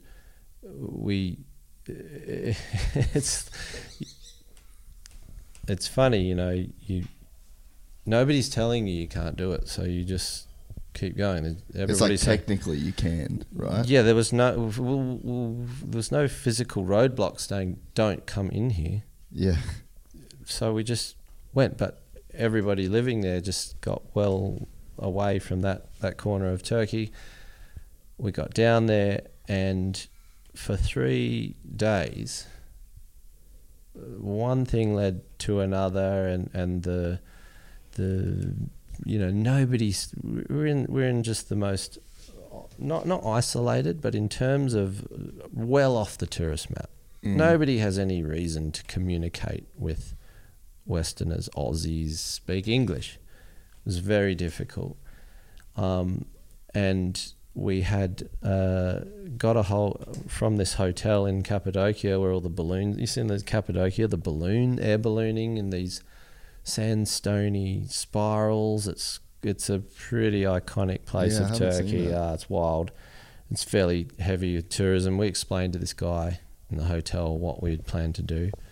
And so he's just like, he rang ahead, spoke in Turkish to some dude, and just one of those wacky situations where things were not falling into place, but massively fumbling into place. And you're sitting out like dumb luck, sitting out the front of these places, waiting for paperwork for hours, not even knowing if they even know what you need yet. And the customs process and just pulling it all together, one thing led to another, and we put our bikes on a freight ship as cargo with trucks and that. So all these trucks that were, because of the conflict in Syria, the trucks that were otherwise delivering goods to Iran couldn't go through there. They'd just get shot to pieces. So they put them on these cargo ships and ferried them around to Egypt, and then they'd sort of cross over from there. So our bikes got loaded in just like a truck and we got put on this flight. We didn't even have tickets. We just got... That would have been so sketchy. We were just on a list that they called out our names. Oh. There was no actual ticket. And the bikes went 3 days before gone. We had to just hang out in this corner city in Turkey for 3 days and wait for this flight. And it happened, like we just got up at 4:30 a.m. from a hotel, got a taxi ride out to this out-of-the-way airport that was just closer to the danger zone, and you're driving through checkpoints and more military, and it was starting to, the risk and the danger of what were we really doing was starting to become more obvious, and we no longer had that independence of our own bikes and transport. Yeah. Get on this plane and then flew to Alexandria, landed in Egypt, and just walked out of that airport like it was nothing. They didn't check us for anything. We got pulled up at the door, not scanners, nothing, just the door by some dude because it was just such a automated thing that it's the next lot of truck drivers. Hold on. Who are these two bloody white-legged dudes in thongs with fox helmets through their arms, weird. They pulled us out and you got any, I think he said, have you got any guns or bombs? And I looked, are you serious? Do we look like we have that? And at that level they sort of spoke English. And we're put on a bus and we just thought, this is just too easy. We're on this bus to what was the name of the port? Port said we had to do a 2-hour drive from Alexandria to the port where the bikes were. Yeah. And that was when shoot time was being burnt up. We thought it's not going to happen. We were basically just treated like dirt because we couldn't speak the language. We had to stay in this hotel, like multi-level hotel with no one in it. Tourism was gone. It was abandoned, and it was just the most. We were safe to a certain degree, but when you're surrounded by and the actual military presence in Egypt was tenfold higher. Really? Yeah, because they had a lot more going on in Cairo. There was a whole ousting of the government. And anyway, long story short, it took us 3 days to get those bikes out of there. And I just thought, we've come this far. We're burnt up quite a few days, but it had happened. We were actually in Egypt, from not even knowing if we could be in that country and just finish the ride going out to Greece or whatever. Yeah. We ended up in Egypt, got these bikes out of the shipping customs. It took us 3 days of just catching taxis back and forth to the joint and sitting in the sun, getting no answers and having to pay all this money and not really knowing what was going to happen. And then finally, there they were, just covered in dust, sitting in the corner of this compound with our boots and our gear just taped to it. And we just geared up, and we wanted to be on the road to get into Cairo. It was like 200 k's away. We didn't get out of there till like 6 o'clock, and we just sort of thought we knew enough that we needed to not be on the bikes in the outside of daylight hours. And then we just started legging it, and then it just started. We hit a military checkpoint, and then it was a much more real, aggressive situation down there where they're just finger on the trigger as you're approaching, and like this was all new to us, and this was so normal for them but new to us, and the only mate I would have felt in so much more danger if we were in a car. Yeah, really? Yeah, because when you're on a bike, they can see your hands. Yeah. They're strapped to bars. You're not going to just all of a sudden pull something on them. There's no bombs. You're that you doing can it fit hard. Yeah. They can see that you know, it's like, what are you? You're not a threat. You're so much less of a threat. You just look crazy. You just, you look crazy, not dangerous. It's funny, you know, like the military in general, once they pull you up and they suss you out, they sort of, you know, I would always just rip the goggles off straight away and just make eye contact with the most senior guy that I could work out was in charge of the whole scenario, you know. And generally they were the most educated and they spoke English. And then the passports had come out. I had a system where I'd get jocks and just toiletries and stuff and put that at the very top. So every time they unpacked my bag and wanted to look in there, I'd just start pulling jocks and toothpackers. Underneath, I had a drone. I had stuff that they'll lock you up. They can lock you up for a lot less. Really? Like there's probably not as bad back then, but given the situation we were going into, as like a perceived, we didn't look like any sort of journalist, but we're carrying gear that could expose what was going on, and they weren't to know. They didn't know what story we were spinning. I was just making a dirt bike adventure film, but they didn't. Who's to say I wasn't trying to get in and expose corruption? Who knows? You know, you see some pretty bad stories about it, and it was you know, carrying hard drives of stuff, and it just stuff that really. And of course, there was no communication between the checkpoints. So we copped this every time. Every 100 Ks, finger on the trigger, pull up, explain our whole show, go through it again, try and pull it off.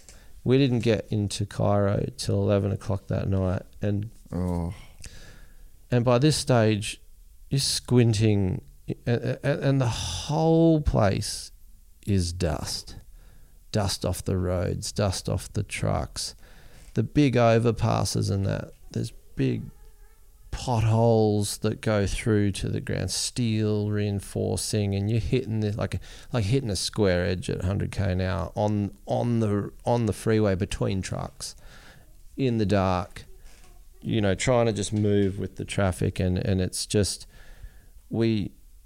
Ports and I talk about it's not very. I think the GoPros had run out of battery by that stage, and we've got a few little things, but there was that point of desperation to find a safe house. And by safe house, I mean a hotel that was just going to accept us as foreigners. We were in these roads coming into Cairo among the movement of only 3 weeks before they had a kind of like a civil, like a military coup kind of thing. And they overruled their own government. There was footage of them pushing police vehicles off the overpasses, and that tension was still there, and we kind of were hidden by the night. You know, we're just on 500 EXCs, just blasting in tandem with all the trucks and the shit, just going into the guts of the aftermath of that war zone to a degree, and pulling in with, I forget what it was. It was a major hotel chain right next to the pyramids, and lit up by lights. And it's like, dude, there it is. We've got to get there. We've made it to Giza. You know, Giza's like the offset town, and in all that, when you're, you know, for an hour there, it was A game, proper A game, at best of your ability as a rider to just be doing that, tired in the dark, in the dust, and we're just in these really, really bad, dangerous roads, and no one, and among hundreds of trucks and cars and shit, and they're all over the place. And we did it. We pulled into this hotel in Giza, and just the relief of like a porter. Yeah. Just approaching us, not with a gun. Yeah. Not to go through our shit, but just to help us into this safe house. But I'll never forget it. We got in there, you know, it must have been close to midnight by that stage, and just offset to the glow of all the hotel and all the car park, the spookiest, grandest silhouette of the Great Pyramid in the dark, but just lit from the city. It was just burnt into my memory, and pretty haunting, because it's something that you'd seen on TV as a kid all your life. It's something that you'd seen in movies, and it just had this, and that after going through that and make that I don't think you'd call it an achievement. Like staying alive isn't as so much an achievement as it is like a, I don't know. It was just a really... It's just like this hardwired thing in your DNA. Yeah. The relief of being alive. Yeah, of switching off your A game and just being back to okay, we're okay now, and then just this, whoa, look at that. And that's probably one of the if we could have somehow captured that to put in the movie as well, it was pretty powerful. But it's one of the many situations that happened over the month-long film that isn't caught on camera, that people don't see, the grind, the danger, I don't know, the shit you put the situations you put yourself in to go and try and bring these ideas to life, you know. I remember someone was telling me, it was either you or Andy Wiggin was telling me, maybe you were telling me that someone like took your bike or one of the bikes and like rode off with it. It's all like, we'll get. It's all in the. It's in the film. All in the movie. Yeah. And mate, I don't want to make this any kind of shameless plug. This is nothing more, mate, than a token. Everybody needs to. Than a token of my. Here's the trilogy. Oh, I cannot take wait. it home. If you've got a DVD player, that's all three. I'm buying one for this. I think that so for those that are just listening and not watching the video, and for those that can see this particular video, the cover shot of Moto Nomad is Adam on a 500 EXC standing on the pegs doing a wheel stand in front of the pyramid. The Great Pyramid. The big one, yeah. And it is one of the most fantastic images on a motorcycle that I've ever seen, and it will be very, very hard to replicate. I don't, given the explanation of how we got to that point, when you get that close to an idea coming to fruition, and just that image, right? That's worth it. It is worth it, but it was still, we thought we'd made it. It's like, great pyramids right there. We're in a hotel. We're alive. Like, yeah, this is after from the whole uncertainty of even being in Egypt, and then that 200k run through the military checkpoints to get there. We thought it's easy street.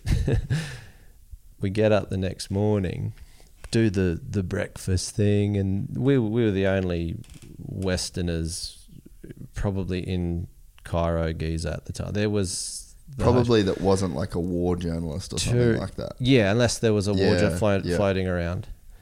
And even that would have been rare. The tourism was decimated, and we saw it firsthand because which makes locals desperate in a way that you couldn't understand unless you put yourself in it, and it was quite scary in its own right. And the only reason that shot happened is because we slipped through the cracks in what was a really volatile and desperate time for the tourism industry that was worth millions, so much for everyone around the world is going to the pyramids at some point, to then nobody's coming. We rolled out of that hotel the next morning, and it was only 2k's down the road, if that. We get to the main gate to go and experience the pyramids. They had that whole area, barbed wire reels off, tanks, sandbags, guns, the whole.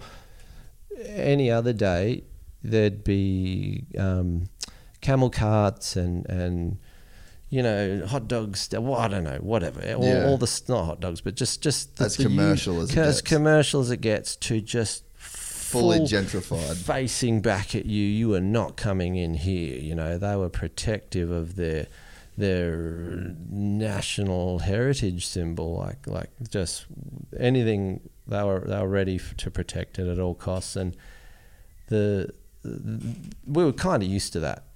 We were just spewing. It's like, you're kidding me. We're so close but so far. We're not getting in there. And we sort of just rode up and stopped at the base of this tank. And these guys just came out of nowhere and swarmed us. We had about 10 deep around of tour guides. Oh, desperate, like they wanted to be fed. Like scary desperation. Yeah, but what they wanted was for us to pay them to be their guide. Yeah, we were like the last tourist crumbs in for who knows how long. And we rolled up on bikes, and we're like, clearly tourists. And yeah, and I could see Ports was he's like, dude, let's get out of here. This is not cool, because they were smothering us. And I saw this older guy, this older Egyptian from like 5 deep back, he's like, he didn't say anything. He just looked up and nodded, and you just fire the bikes up. The 500s at least are pretty aggressive. It sort of parts the crowd a bit, and you just rumble through, and they get out the way. And he just said, "Come, I will take you in," And he kind of was just like, he had a horse and cart ready to go, so he had some pace, and we just broke away into the back slums of around the heading around to the desert part of behind the pyramids, and just the real dirt sandy streets, and it was just like, okay, this guy is full ghetto. He's the street white. He's the elder street. He took us out the back of the compound, and the pyramids are like razor wire fencing, big compound right out into the desert, so people can't. You got to go through their entries, and you got to pay, and it's protected. And there's gun posts on every point. There's sentries around the whole thing, and we're taken up around the outside of this, and he's going further and further, and we passed this rubbish junkyard and all this stuff, and it was just littered with horses. And you just knew they were the horses that would otherwise be pulling these carts, taking tourists all day long. There's no work They can't feed them.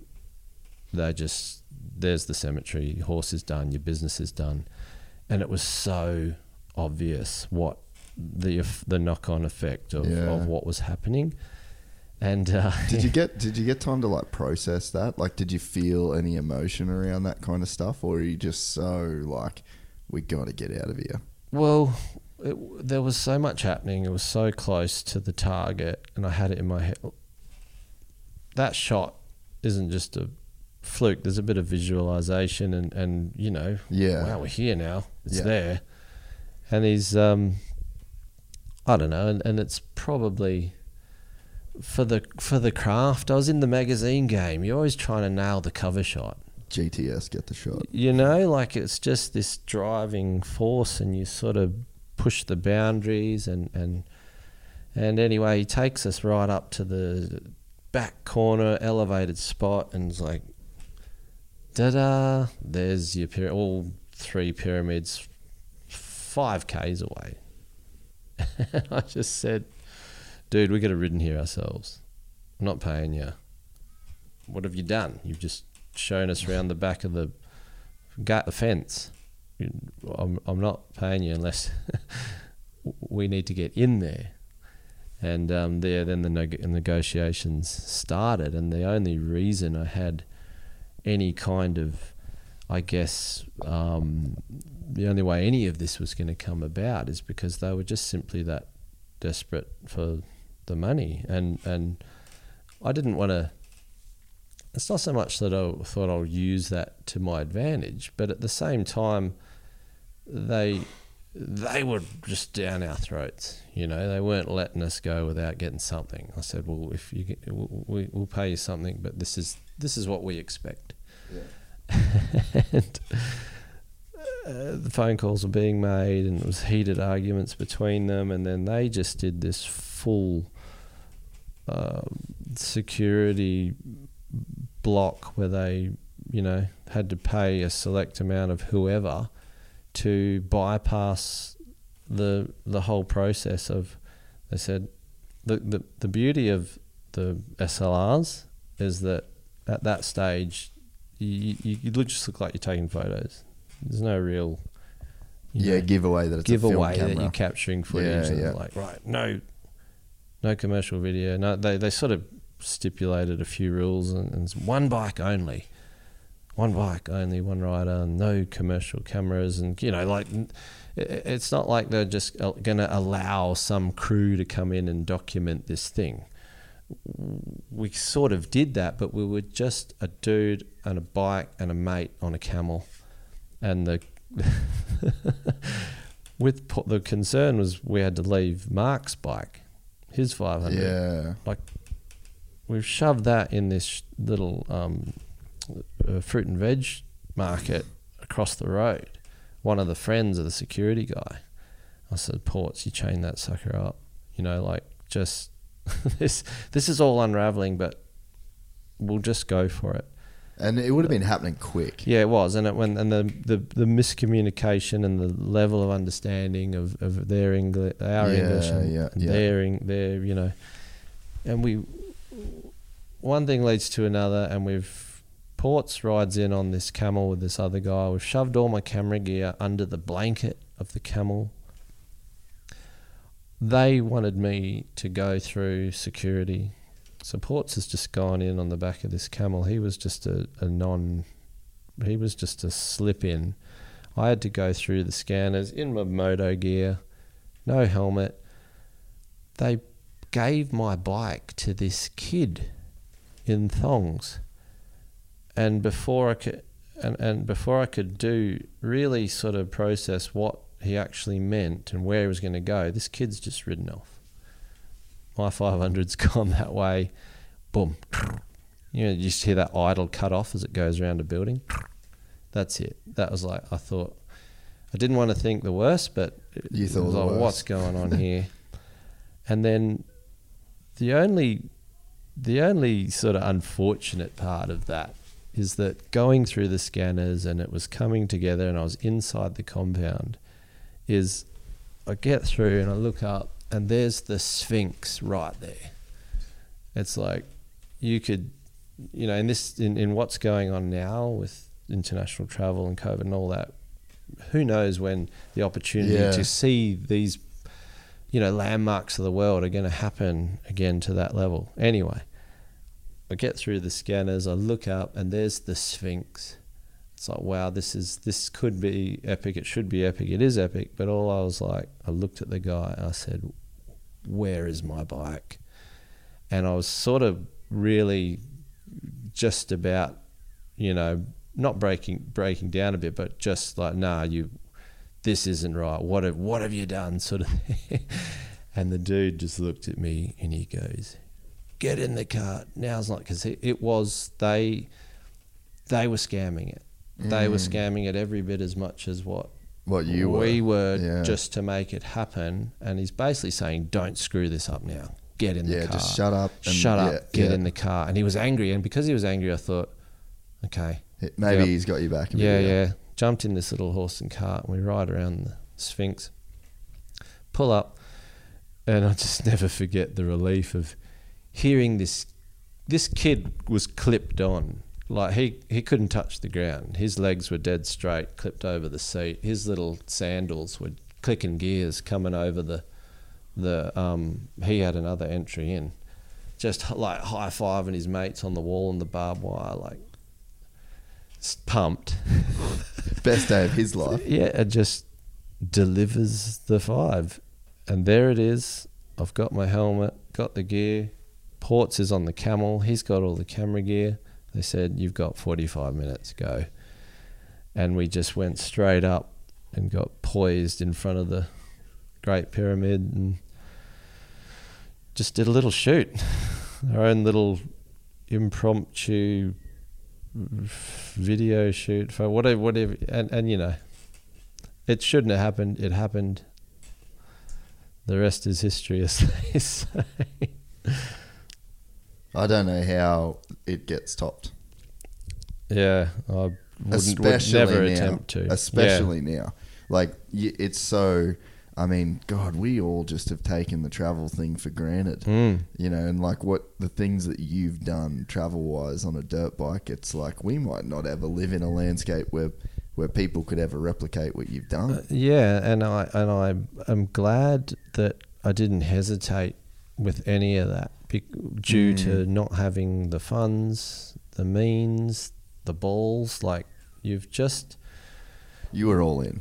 Yeah, you got to, you know, and a lot of this stuff, you don't need all the boxes ticked. If you can just tick 2 and just get yourself in, then you can kind of manipulate the situation or go with the flow to at least get a result, you know, and achieve something close to what you set out to do in your mind. And a lot of people don't go ahead with it unless every box is ticked. I've been that guy. No, not going to happen. I've been that guy in the past. Mate, I'm a 2 out of 10. If I can tick 2 boxes, I'll have a crack. Yeah, fuck, I need to adopt a bit of that. I let that stuff stop me sometimes. I want to tick all the boxes. But you're right. You're so right. Like, if you can let that stop so much just incredible shit. Yeah. And we could have not boarded that plane because there was no physical means to even get to Egypt. Oh man, the way that you made that trip happen is just, it's borderline psychotic in a way, you know, like there's an obsession. It was very ignorant in terms of the political landscape. I didn't know how bad it was until we got there. That's probably the other thing. Ignorance is bliss too, right? And not through any disrespect to the cultures, or I just wasn't that educated. You know, like you see a bit of what's going on, TV and all the rest, and you kind of get a bit of advice and this and that, but until I think at one point in there in the film, and we're in Austria, you know, if the gate's open, go in. Don't ask questions. Don't start digging so someone can tell you can't. Just better to ask for forgiveness and permission. Yeah, and you know, you still have your instincts. You still, like, it actually, you'll see it all in the movie if you watch it, but I watched it when it came out, but it's just been so long since I have. You know, and I guess just to elaborate on the whole, the property and the YouTube thing, it's really, my YouTube platform has been the tool that I've used to market those films to the world. The majority of people would not know about Moto Nomad, the series, if not for having my trailers on the YouTube platform. And you know, as you have your podcasts, I have the digital download sales for Moto Nomad, which thankfully have ticked over daily since I started making them. Not huge money, but another source of revenue to collectively pull together what Motology Films is. Yeah. What was the level of, I guess, just fear when you were doing that? Because I mean, like, it's scary, man, when you're in third world countries like that. I mean, I've been in some kind of heavy situations in different countries, and the commitment level to just not turn around and go, you know what, fuck this. Yeah. I'm not going through another one of these checkpoints. Yeah. But it's like, you know, you come this far to come this far, like you know. You gotta, I know what you're saying, and it's difficult, and especially and when you're tired, and you've got to be really careful not to be disrespectful, because then it all goes out the window, and not let the emotion get to you. Yeah, and you know, you're in their culture and their, you know, you got to abide by their laws, their rules, and you don't know what those are a lot of the time. Look, when we left, when we were like, man, this is hardcore. We got the shot. Let's get out of here. We got to get out of Cairo. This is the Badlands, you know. And we just went into the Badlands. Really? The Sinai. Just Google the Sinai, and this is where all the real bad shit goes down. Really? The kidnappings and just just overrunning towns. It's a really high conflict area across that Suez Channel. You know where the ship got blocked? Yes. In the Suez Channel. Yeah. We crossed that and then went down into the Sinai Peninsula and up into, because we ended up in Petra in Jordan, and that whole ride down there through that region was the most dangerous of the whole trip. And you know, when you're stopped and you need police escort through regions, that's when they're like, you shouldn't be here. You can't. Like you've made a mistake. Well, it's still, they're not stopping you from, but they're just controlling as how you go about getting from A to B. And it all comes back to that ignorance, and it's not often you know, motorcycles are dangerous, but it's not often that your life depends on a motorcycle. Like if those things broke down, we were, as long as we were moving, we were safe. If we had a puncture on a road, you're forever passing, man, there's like trucks, militia looking trucks with it got more militia the further south we went. In and around Cairo, it's very military, you know, proper uniforms, tanks, all the specs, like you can tell. But the further south we went towards the Sinai and the roadblocks and that, we're at this one, and there's this, you know, this Datsun painted black house paint with a gun turret and this massive, the machine gun belts and the bullets. Yeah. And this is just like backyard sort of spec bolted Just guerrilla on. warfare. Yeah, and well, just cobbled together version of their military because they're over. There's so much happening. They need everyone on all hands on deck. But when you've got, I remember just looking at this kid. He must have been 15. He's got his arm up over this gun that would cut a car in half, and he's just bored. He's like spewing him out in the sun. He's on that post, and there's tanks further off in the distance, sandbags and all that, and he's just flicking through his Insta, and you're right away, and you potentially the decision of that young mind. Your life is in the hands of.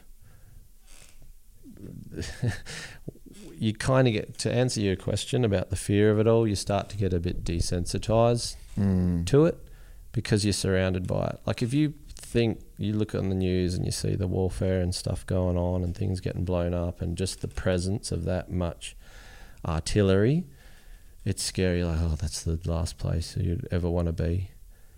But when you're in it and you're surrounded by it and it's happening, and you're alive and you're reactive, you kind of start to focus and just, if nothing's threatening you immediately, you sort of get a bit, how can I say, not desensitized, just like numb to it. Not even numb, just like your brain starts to elevate what is danger. Yeah. And so, okay, this is cool. We need to go from there to there. Don't piss that guy off. There's 15 soldiers there. There's a tank there. There's just be seen, be cool. Don't just. You sort of fit in. It's a weird thing to say, but you start to fit in. And look, we're lucky. We didn't end up in any kind of crossfire or conflict to that level, but it was happening all around us, and we took a bit of a punt and did some cross-country sections through the desert and just popped out on roads on the other sides of checkpoints, and could have gone bad but didn't.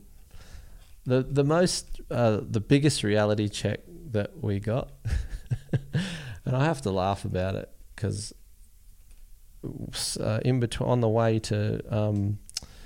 the way to the Aqaba, well, we caught the ferry up to Aqaba to Jordan. I forget the name of the place where we left, the port. Anyway, it was just not far from Mount Sinai. We went through this checkpoint and there's the militia vehicles and all the rest, and the same thing again. This happened 20 times. And just across was this full brand new 10 metre high razor wire compound, and like satellite dishes, and it was modern. It was like, whoa, what's that joint? And I just saw this full, it had to be American. You can kind of pick an American commando from a mile off. And here we are just out on the road handing our passports to these militia spec Egyptian soldiers, and there's this American commando inside this compound. He was ready, looking back out at us, and I just sort of went, you're not Egyptian. He just kind of didn't really do anything, but I thought, oh well, yeah, we're from Australia. We're just riding our bikes through, and you're in there, and you're armed to the hilt and behind that fence. It kind of suggested that, we're not in the right place. Yeah, And again, something that Ports and I, at the end of it, when we got through it all, and we're on that plane out of there, had the hard drives full, You know, you're traveling around Australia doing your podcasts and you're filling hard drives. You know, all that got confiscated or you got washed down the river, whatever, you know, like we made it back to Cairo and we were just like, that kind of just happened. It was amazing, but we both agreed that we were probably never going to return to that. It was one country that we didn't feel we had to ever return to again. It was too much. We'd seen a good side of it, a really, really bad side of it, and just opened our eyes to how bad it. Well, to put it blunt, how good we've got it in Australia. You know, like if we're our little lockdown checkpoints and the police have got the masks on and you know, they're not pointing guns at you. They're not, you know, like everybody needs to settle down and just chill a bit when you get frustrated because you're a bit late, you know, well, I can't go here, I can't do that. I just have, I guess, at least been educated to that level. I'm not that educated on what's really going on, but I've experienced how the people that are just want to live a normal life, they're not out. Nobody, you know, people think, oh, the Middle East and Islam and all that. They just want to kill everyone. It's not like that at all. They're peaceful in their life, in their world, you know. We ended up in places in all of those bad lands, in the Sinai especially, where these people had nothing but they gave us everything at night. They just put our bikes under blankets so they couldn't be seen, invited us in. Yeah, really. Fed us. Really? So you would just kind of get in with like locals and just... Yeah, this one particular night in Mount Sinai, like right in the heart of it, just these Bedouins. Bedouin people, they're just like a, you know, desert sort of people, and they're sort of still revolving around that tourist element, but not, you know, they're not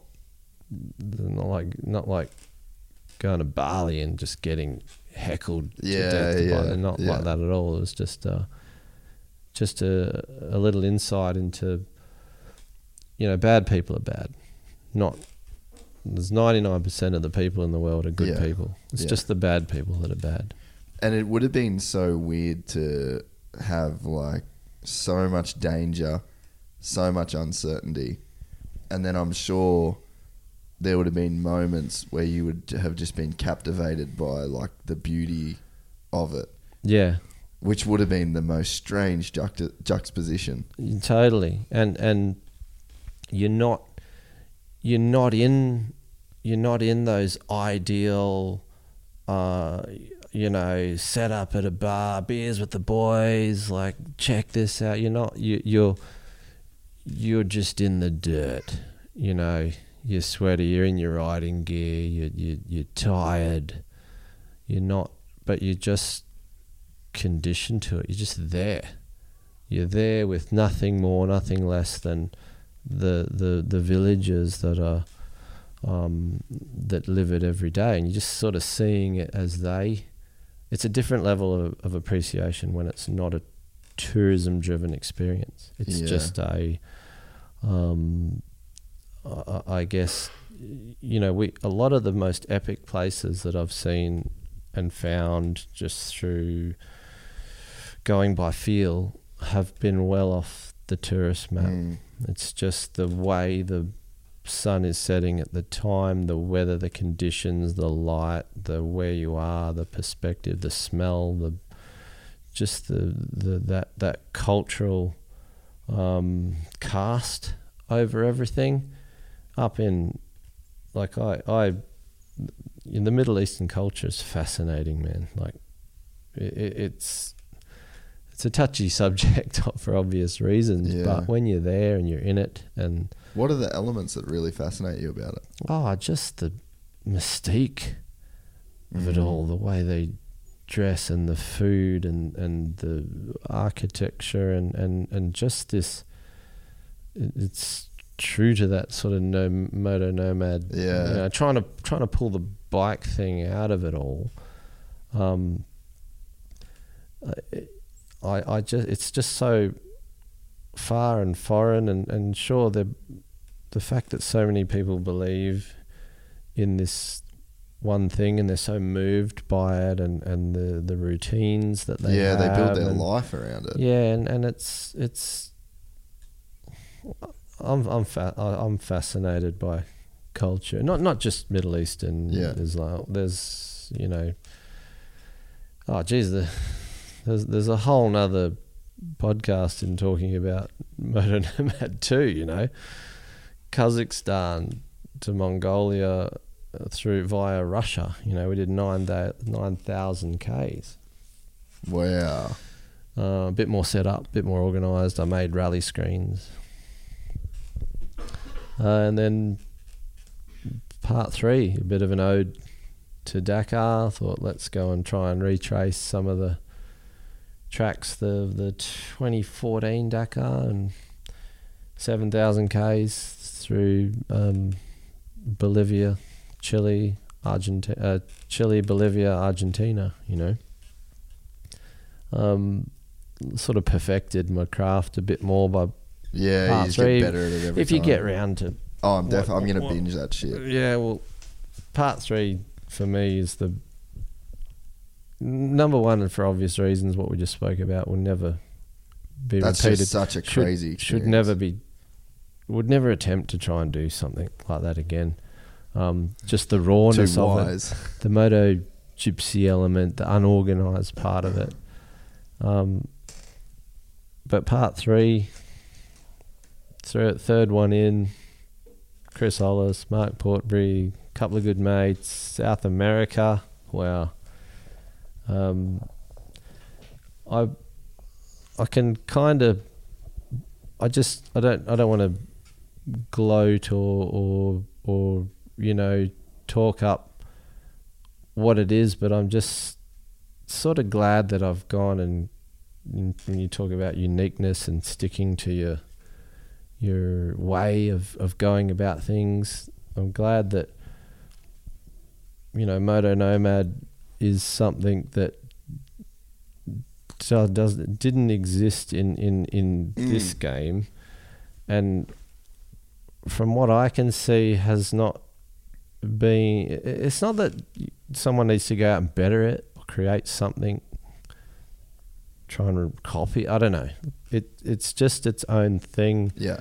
That has been done, and if I don't do any more, it doesn't matter, It was just a stage in my life where I just really wanted to pull off some crazy ideas, utilizing the resources that I had and thrown in with a few skills and just like, let's go.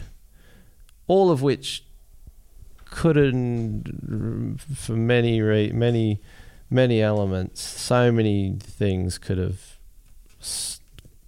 stopped those films from happening, but when you've got these powerful intentions and it's come from a young age where I've just always not come from money or had the support. What do you want to do? I've not had a business idea. I've just I'm a 2 boxes out of 10 ticker. It's all I've ever been. So that's enough. I'll just pull it off. Just make it happen somehow. Just and that's the result of that mentality. And yeah, I'm pretty proud of it. Oh, you should. Never really tried to boast about anything. It's weird because with being a sponsor, when I say sponsored, I'm no factory pro or anything, but I have sponsors to help fund these film projects. Yeah. And I give them exposure to a level that is worthy of sponsorship. Yes. You know? Yeah. And I have to, you got to put yourself out there and be this influencer. I sort of should try and get better at that. I don't know. Maybe I don't have to. Maybe I should just stick to doing what I do. Yeah, maybe you can help me understand my YouTube channel a bit better, Jay. So yeah, I think it's all a process. Hey, I'm just gonna piss real quick. Yeah. I got my next line of questioning. Yeah, good. Let's have a quick intermission. I should probably check on the kids. If we keep this bit in the podcast, we're eating Tim Tams. We just had a piss break. Shit. It's still on. I hope I haven't been too far away from the. No, you've been good. Because sometimes I realise I've been talking and it sounds a bit. No, you've been good. And I'll level it all out anyway. I think what was throwing me off is that the wall on the same focal plane. I'm like, oh, the wall's awfully focused. Because it, yeah, and then it goes back. It's that point. Yeah, I was like, is that too much? No, that's it. Are we back on? No, we've been on the whole time, really. I guess my follow up from that. I mean, you should be awfully proud of yourself. Like you've achieved just a weird thing. Like you're like a weird kind of author type dude that writes a classic novel. That's not a writer. Yeah, you know what I mean? Writing. I've been. How can I say? Accused of writing some cool shit here and there, but it's just like homework to me. I just really, I was never gonna make it in any type of online newsy, like forget, copy and paste, just nah.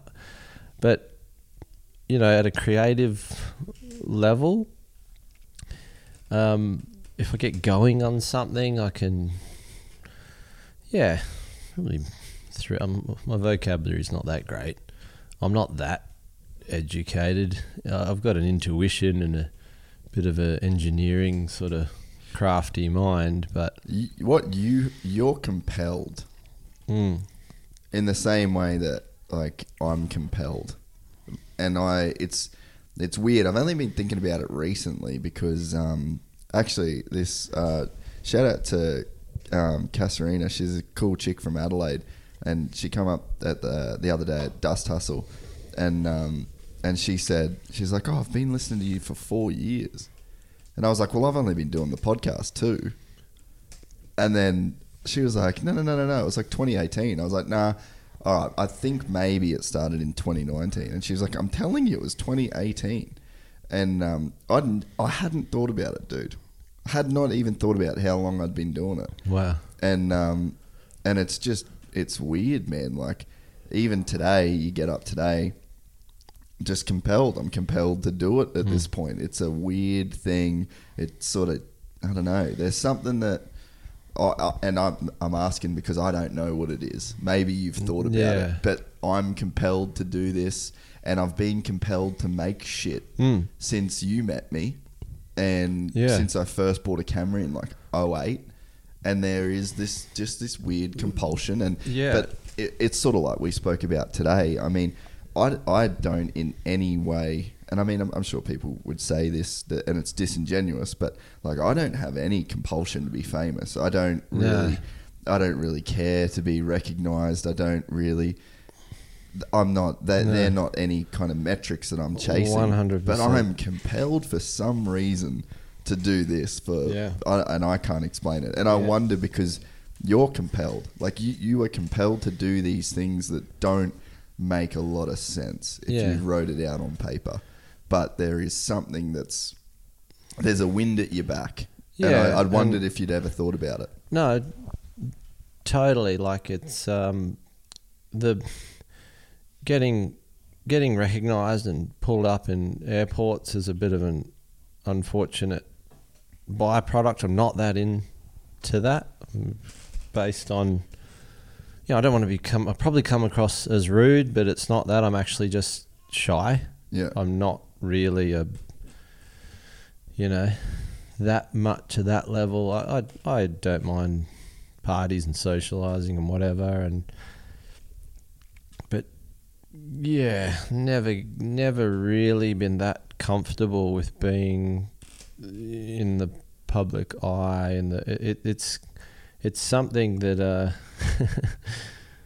it's a funny little irony. Yeah. When I got straight into graphic design out of high school. So I did high school, got through to year 12, and smart enough to do that, but I wasn't going to do uni. I thought keep the creative side going, straight into graphic design, because you get a selection process. Made the first wave. That was something. I was pretty good at art. I actually used to paint, and I guess it's pretty obvious that this is my creative outlet at the moment. But anyway, got straight into graphic design out of school, and was in those units and elements that make up that that course at TAFE. Is TAFE still a thing now? I think so. Yeah, ask your grommet down there. Ronan. Is TAFE still real? Is TAFE still real? Technical and further education, right? TAFE. Got into that, and then the graphic design was broken down into elements: typography, art history, and some design elements and these things. Anyway, for 6 months I did it, and I could do all of the actual hands-on creative stuff easy. Couldn't get my head around why the hell we had to do art history as part of it, and I just didn't want to know about it. I thought it was, look at this, I'm going this way. What? Yeah. Graphic design? We're making cool shit. What does it matter about learning about the famous artists? And no disrespect, but I just couldn't get my head around it. But the thing that just pretty much made me turn my back on the whole thing was I had to I had to present like a speaking thing. To 7 other people in my class. Just tore me up and just turned my guts for weeks. Couldn't do it. Couldn't bring myself to do it. I was like, there's just this smoking chick in the class as well, and I don't know. I just wasn't that confident. Just did not have the confidence. Yeah. Nah, can't do this. Deferred. Because of that? Yeah, that was me. Wow. If I just couldn't do that, I'm out of here. 2 weeks later, I deferred, so I could pick it up again. I just signed the thing where you defer. Right, couldn't do it. Out of there. I'd finished high school. I was with a new core of people. Was going that way. It's just, it's not really me. What? Can't do it. Deferred. Within 2 weeks, I was swinging off the back of a garbage truck at 4 a.m, hanging onto a cold steel pole, going through the back streets, sorting through people's rubbish, making money. Making pretty good money. Bought another dirt bike. There'd been a bit of a gap by then. I was 17, going on 18. And I guess the point I'm getting to with all this is that I couldn't bring myself to speak in front of these 6-7 other people. So I'm swinging off the back of a garbage truck, making money, bought a dirt bike. My jobs evolved to various other things, and by this stage had sort of met some guys out bush where I'd ride with my mates. They were into racing, and they said, you got to come and race, and got to a race and messed around and sort of started to work my way through the ranks, and then started standing on podiums, club level, but had to get up, and there I was up in front of people and having to speak in front of a crowd. And I had no money, never had money, bikes were shit. I had all hand-me-down, hard sun-bleached tyres from my mates and just whatever I could cobble together, and I'd go and race. And it's sort of this forced realisation that, shit, I got on the podium, I won a race. And that means...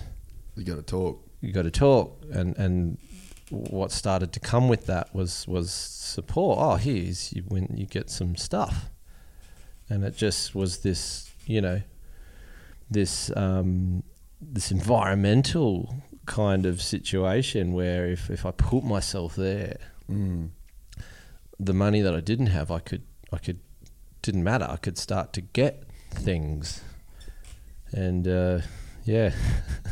fast forward a few years and at WA, I ended up winning the West Australian State Enduro Championship, and kind of Leesky picked us up, and where I had kind of gone through the dealership level and trashed my fair share of bikes, not through just kicking them off the back of the ute on the freeway, that kind of thing I was talking about, but just riding the wheels off them, like one engine for riding everything.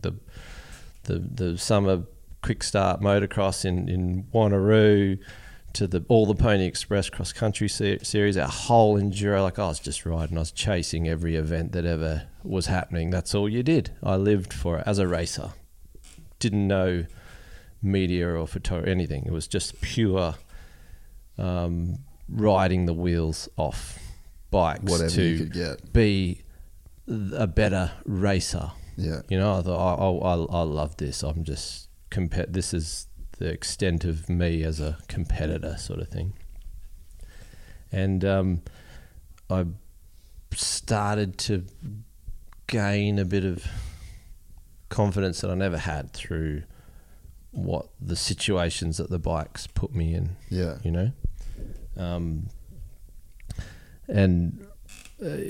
It's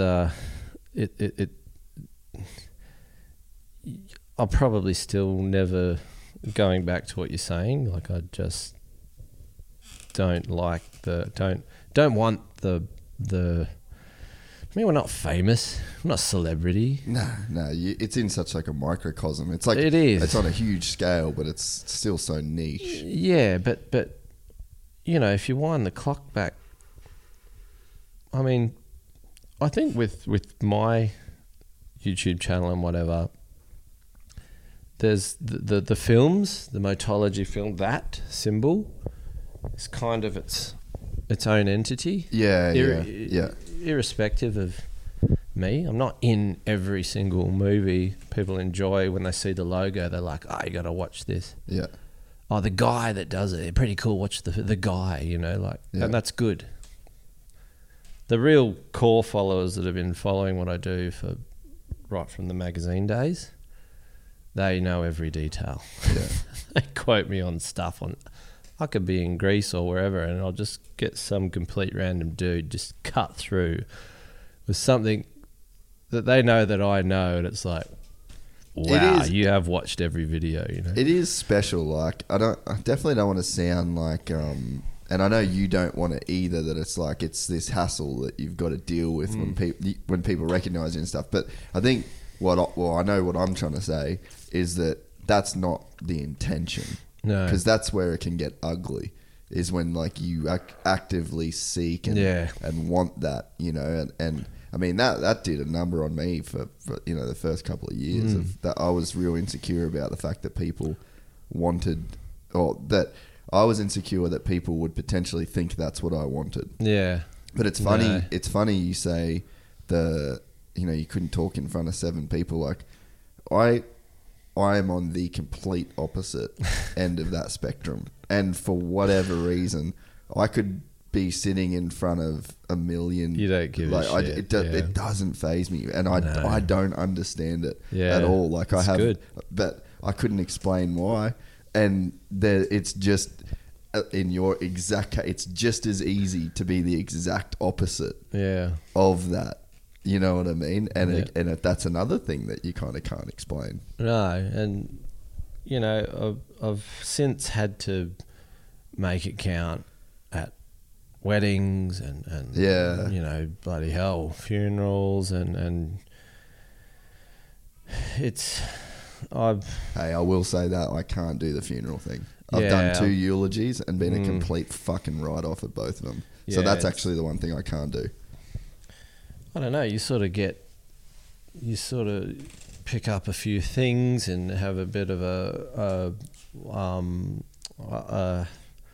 way of going about it, and it all just comes back to the trophy presentation thing. It's the Yeah. only I've That put- was the crucible for you. I put myself in that situation because of and again, I'm only talking club, Yeah. state, But it's relative. and then it just spiraled from there with the magazine stuff, the media. I did cinema release for Moto Nomad. That was Yeah. cool. Transmoto, Wigan called us up after I launched it, and he's like, "Dude, you didn't do a cinema release for Moto Nomad. How about it?" I was like, "Well, yeah, wow, cool."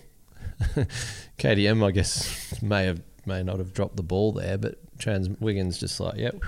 And we did it in Sydney, and it was one of those things where you sort of can hide behind your product a bit. Yeah, yeah. You can just, Let us do the talking. well, it's happening. There it is. They're all there to see, not you, but a movie that you did. You know exactly what I'm talking about here. Nobody likes the sound of their own voice. Mm. So to be a part of these films in a launch sense, a preview sense, I sort of hired up the bats. Strange, but you kind of just, okay, it's happening, and you know, you sort of forget about it once people are in it. Yeah. They're with you. Yeah. So it doesn't so much matter. And that whole, what you coming back to the want or the need or the what is the what is the compulsion with all of those caveats that point against doing it? Like, there is something that compels you to create that content, and in the same way that I mean, I couldn't tell you why I do this. Like, I love doing it, but I'm compelled to do it. If you just get so much enjoyment out of digging a hole, and 10 people walk past and go, "Dude, that's the best hole I've ever seen dug. You should do that. You should keep digging." Yeah, I love this. Okay, if you say so, I'll keep digging. It's the same with pulling stories out of people, making movies. You know, like I enjoy the process, the capture. Yeah, you know, pulling off the move on the bike is one thing. Timing it with getting it caught cinematically on camera, piecing together a collage of imagery that you can present as a music video, as a story, as a whatever. And it can outlive you too. That's been one of the weird realizations of this. I was like, fuck, this will be somewhere when I'm dead. Yeah. It's totally like this house, that stone wall will be somewhere. We'll be here when we're dead. Yeah. I've never been one to just when my old man passed away, he was just he'd done a lot of cool stuff. He was a builder. I'm not a builder. This is the one and only house I've ever built, but he was a builder and did a lot of stuff and had a lot of cool friends and he meant a lot. He meant quite a lot to a lot of people and he never had this grand drive to make a name for himself. He was a kick-ass rugby player, hard as nails, could fight like clear a pub sort of crazy fight dude. Not that I ever saw, but I knew that fire was in him. And you hear the stories. And just had this potential of being a pretty epic human being. And when he passed away, he was just in a interim beach house in Scarborough that he had with his wife, my stepmom, and no real landmark of representation of him as a person. He just died in this place that he was just briefly in to spend his final days, and I think it's been sold, and it's got no... He's built other houses and has his craft spread around, but it's somebody else's that somebody else owns. And I felt sort of, I thought he got cut short early, so don't get me wrong. It's not like he knew. He got cut off. He's only 65. But I don't know, I've never really spoken about it, but it's sort of, this person that I am, the shit that I come up with and what I do will, I guess this property and this house will, for whatever it becomes, will just represent that dude, Adam Riemann, that just ticked 2 out of 10 boxes and had a crack, like, if you know what I'm trying to say. This paddock that I showed you was just a paddock. From the ground up, I've struggled harder than... I've filmed a lot of it too. Yeah, right. I've filmed a lot of building this. 80%. I've filmed this whole build of the wall, the structure. I roofed this thing myself. Like, yeah, that's probably all I need to say about it, but it may form part of a different doco when I choose to really go weird. Yeah. If that makes any sense. What you're saying is weird. Yeah. But what I'm very much tethered to this motorsport, motorcycling audience, and I've got sponsors to represent. You can't go too weird. When I say weird, what we were talking about as weird. Yeah. I'd rather call it creative. Yeah. And open it up to a bigger audience. Open something up to a bigger audience without losing my moto audience. I think I might have gained enough hold or respect or captivation of the motorcycling crew to, in the next couple of years, bring some other aspects of colour and creation and life into my films. Yeah. Get what I'm trying to say? Yeah, I do. I got to make moto videos now because that's what's paying for all of this. Like I said, if I stop pushing, I'll roll downhill. The grind is well and as hard as it's ever been. It's not getting any easier, and I can't stop. How do you become okay with that? Because I feel like, and Sammy is definitely a partner in this. My brother is a partner in this. We've got a few of us that, especially like last year when the whole COVID thing started, and we had sponsors pull out, and it would look like I just went from literally just made zero money in a day. Like everyone was like, "Cool, we're out." Yeah. And then I think everyone come back. I think it was just like a panic thing, but it definitely clicked a switch in me. Yeah. And it was sort of some of the stuff we were talking about before we started doing the podcast, but it was just like, I am going to grind like fuck. Yeah. And I'm just going to be okay with it. And I'm just going to take on board, because it's like, to be successful, there's like requirements. You can definitely get lucky. Like, you can definitely get lucky, but to build success, that it's gonna require X effort, and it's like some people are okay with it and some people aren't.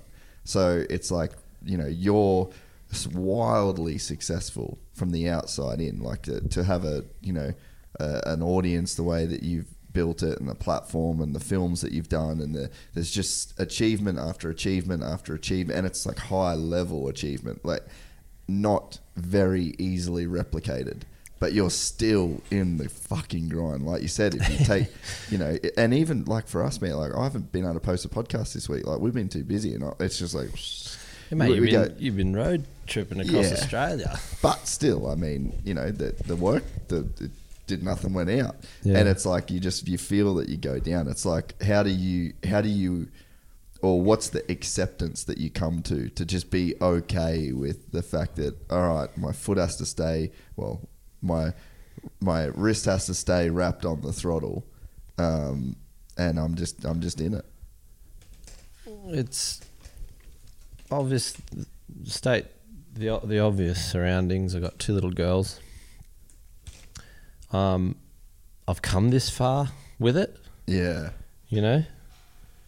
The only thing I'm actually qualified to do is I'm basically a heavy duty diesel fitter. Yeah. Once upon a time, over 20 years ago. Made the decision not to spend my days underneath a hot, oily truck out on a mine. I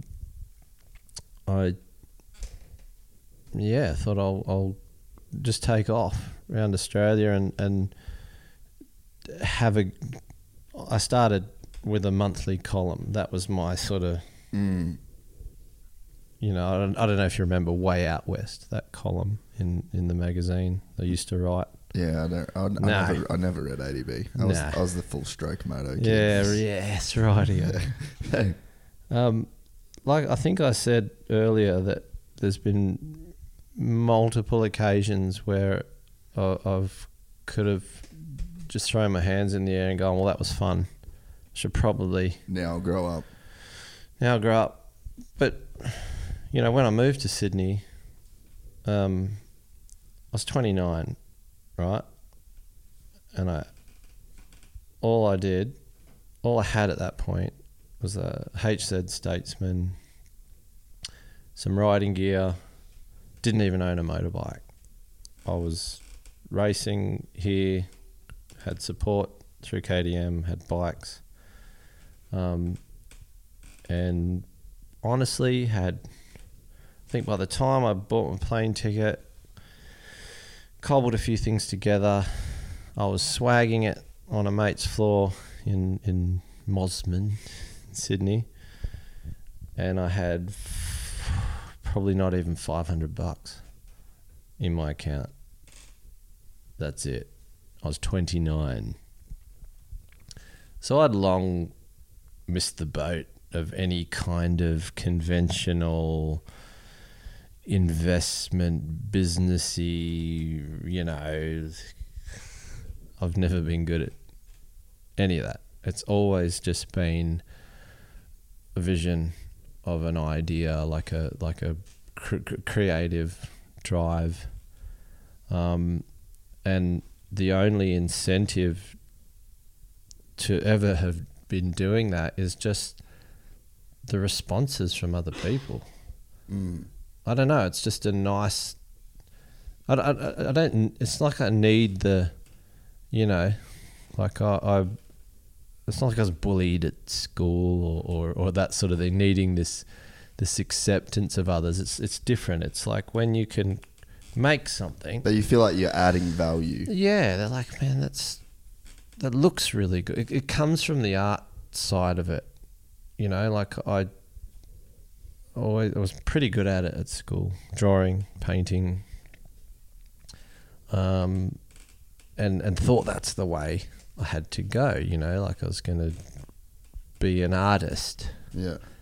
And it wasn't so much me. They're not like saying, you're really cool. It's that your It's art's what really you've cool. made is really cool. Yeah. And they can take that over there and enjoy it. I don't even have to be there. And the concept of that is like I'm a private person. You don't really need to give me the praise, but if you enjoy that, that's cool. Yeah. Build something, that's wicked. Make a video, take a photo. I don't know.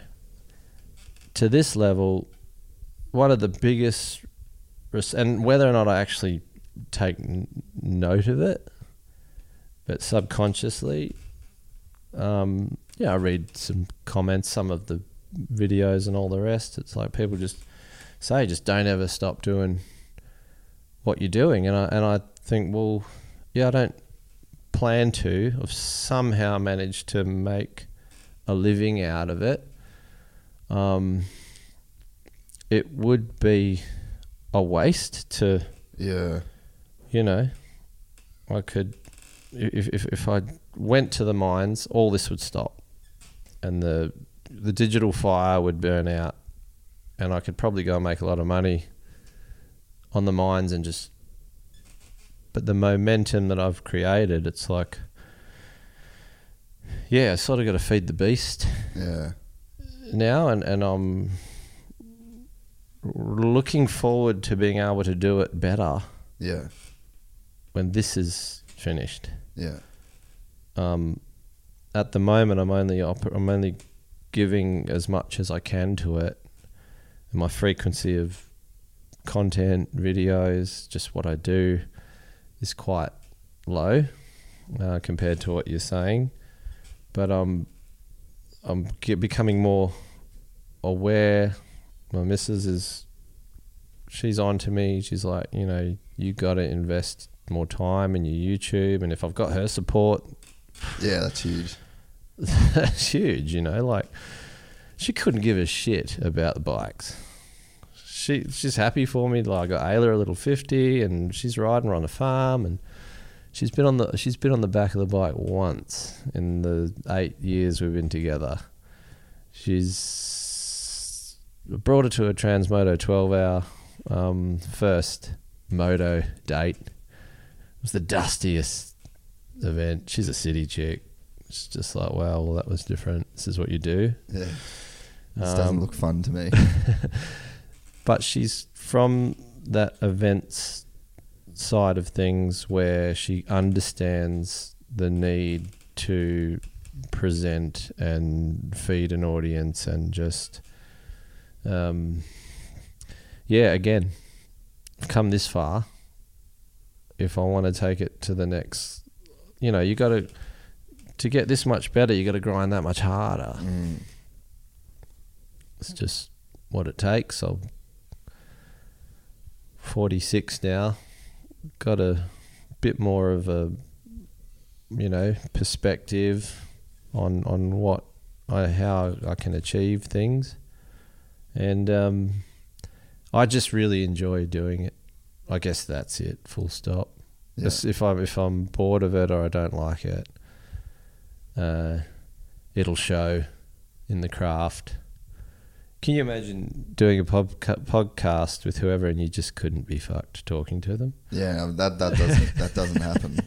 Exactly. Yeah. Or how would it wouldn't go down too well, would it? No, Yeah. you're right. And it's funny. Like, there's definitely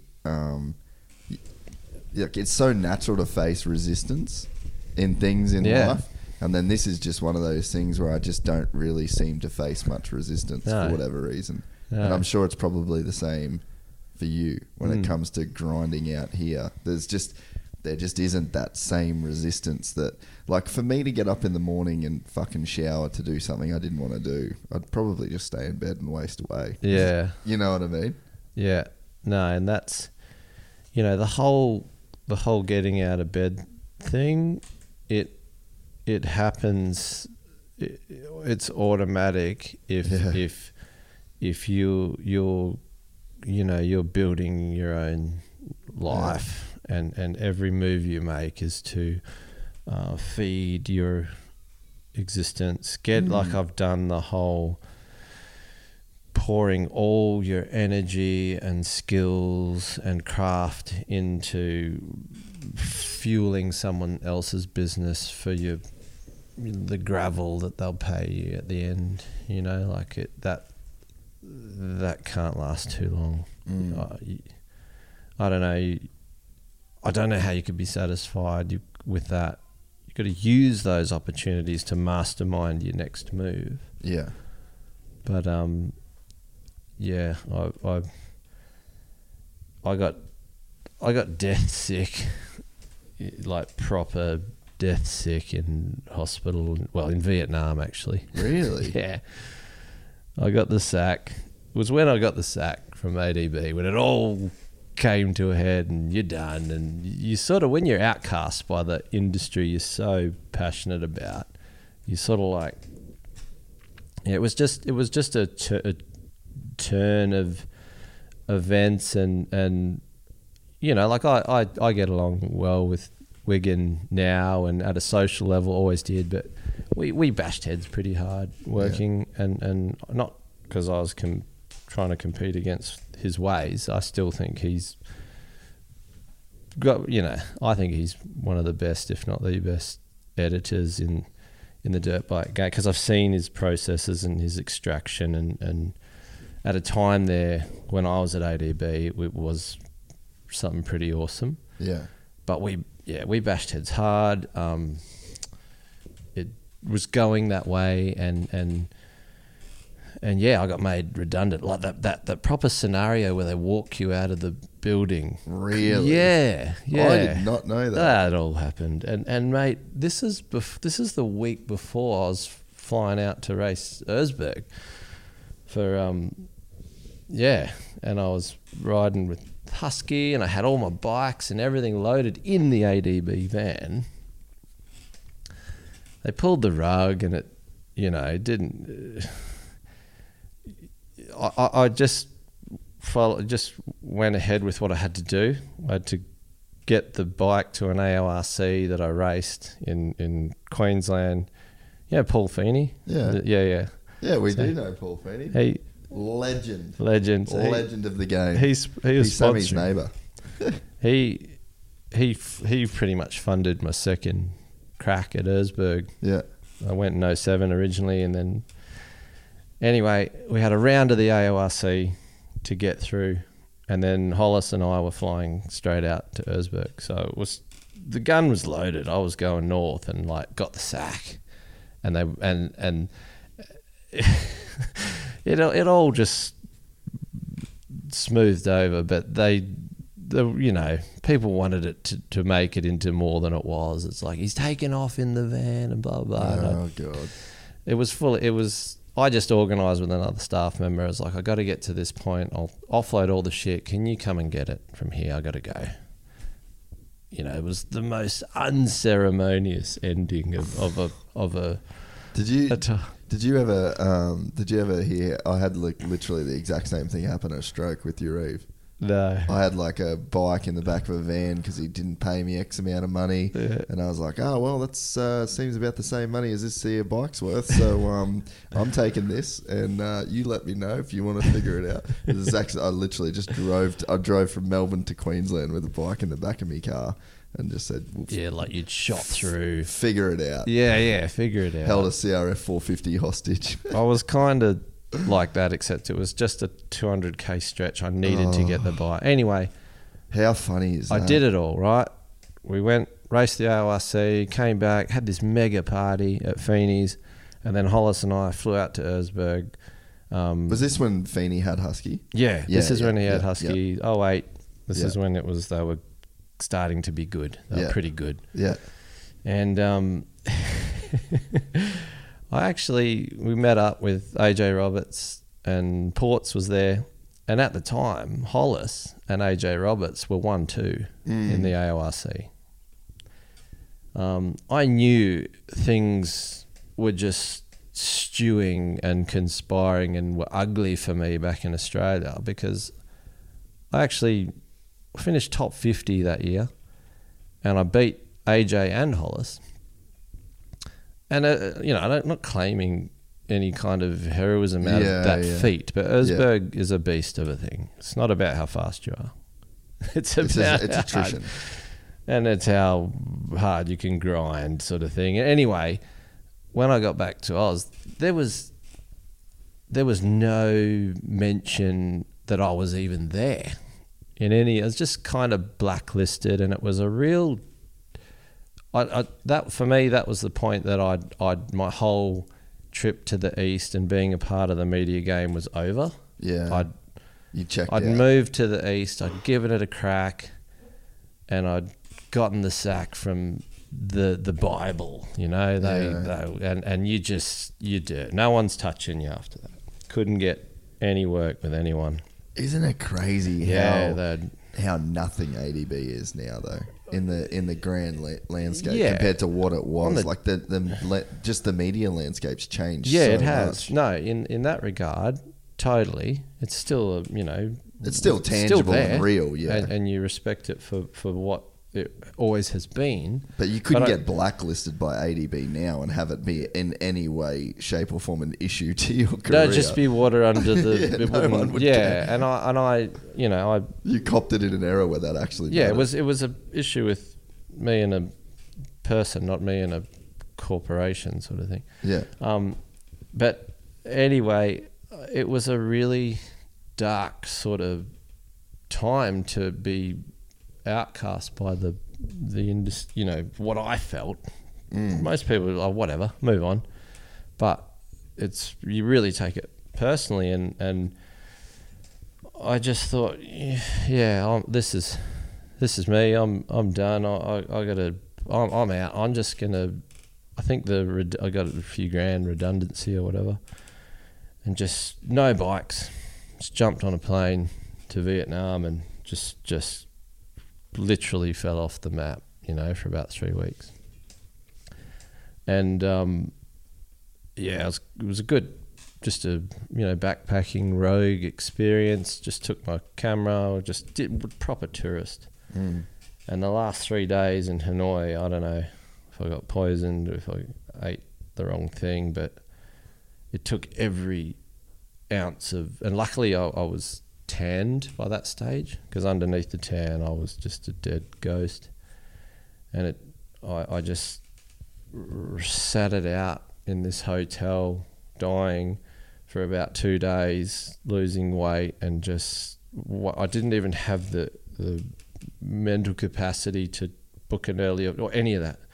I just hibernated in this fetal position in a hotel, sweating for 2 days, and then summoned all my energy to get to the airport. Made it to Darwin for the first part of the flight. Zombied my way through the process.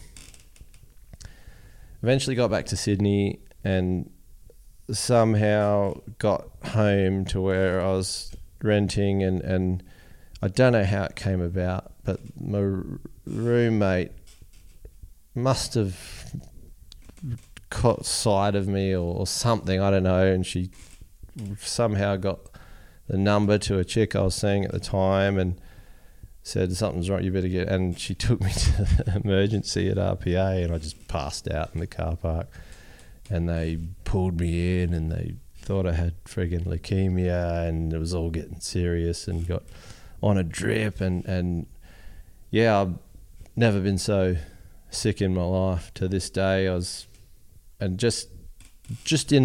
Ended up in this hospital bed just on my own, because my whole family and everyone that sort of is over here, my only people I know in Sydney at the time were all the boys that I raced with, and they're spread out up and down the east coast. So I was just in this dungeon in Leichhardt in the back streets of Sydney, editing.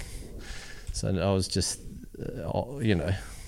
just a pin drop in the city. Yeah. And when you become incapacitated and you're in a hospital and no one knows, you're just the only connection to my existence was this chick that I was seeing at the time. And it's funny how things work, because it was somehow about 2 days in, I think, it got round to a friend down the road, a neighbour. One thing led to another, and about 3 days after being in hospital, I think I finally got a call from my mum. Like it was just a real darkest time of my life, and what came of it was I was laying in there just going, and this is off the back of that whole ADB, Erzberg, return to Australia, get out, we don't want you, in my head, that's what it was,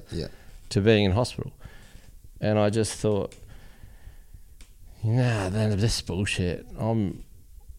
I didn't have a plan. I just said to myself, no one's ever going to be in control of my game ever again.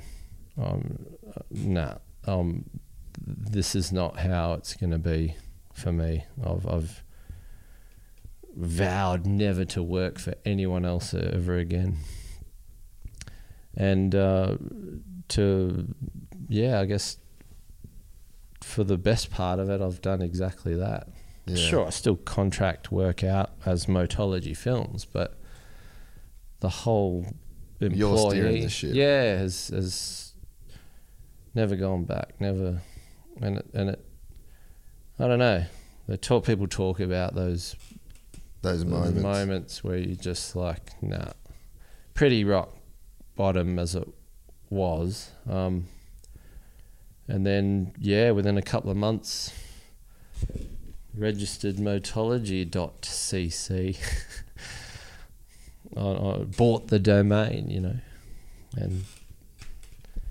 and now we're sitting. Here we are. And now we're sitting in a hand-built house. Yeah. On one of the most epic farms that I've ever been to, with some incredible tracks.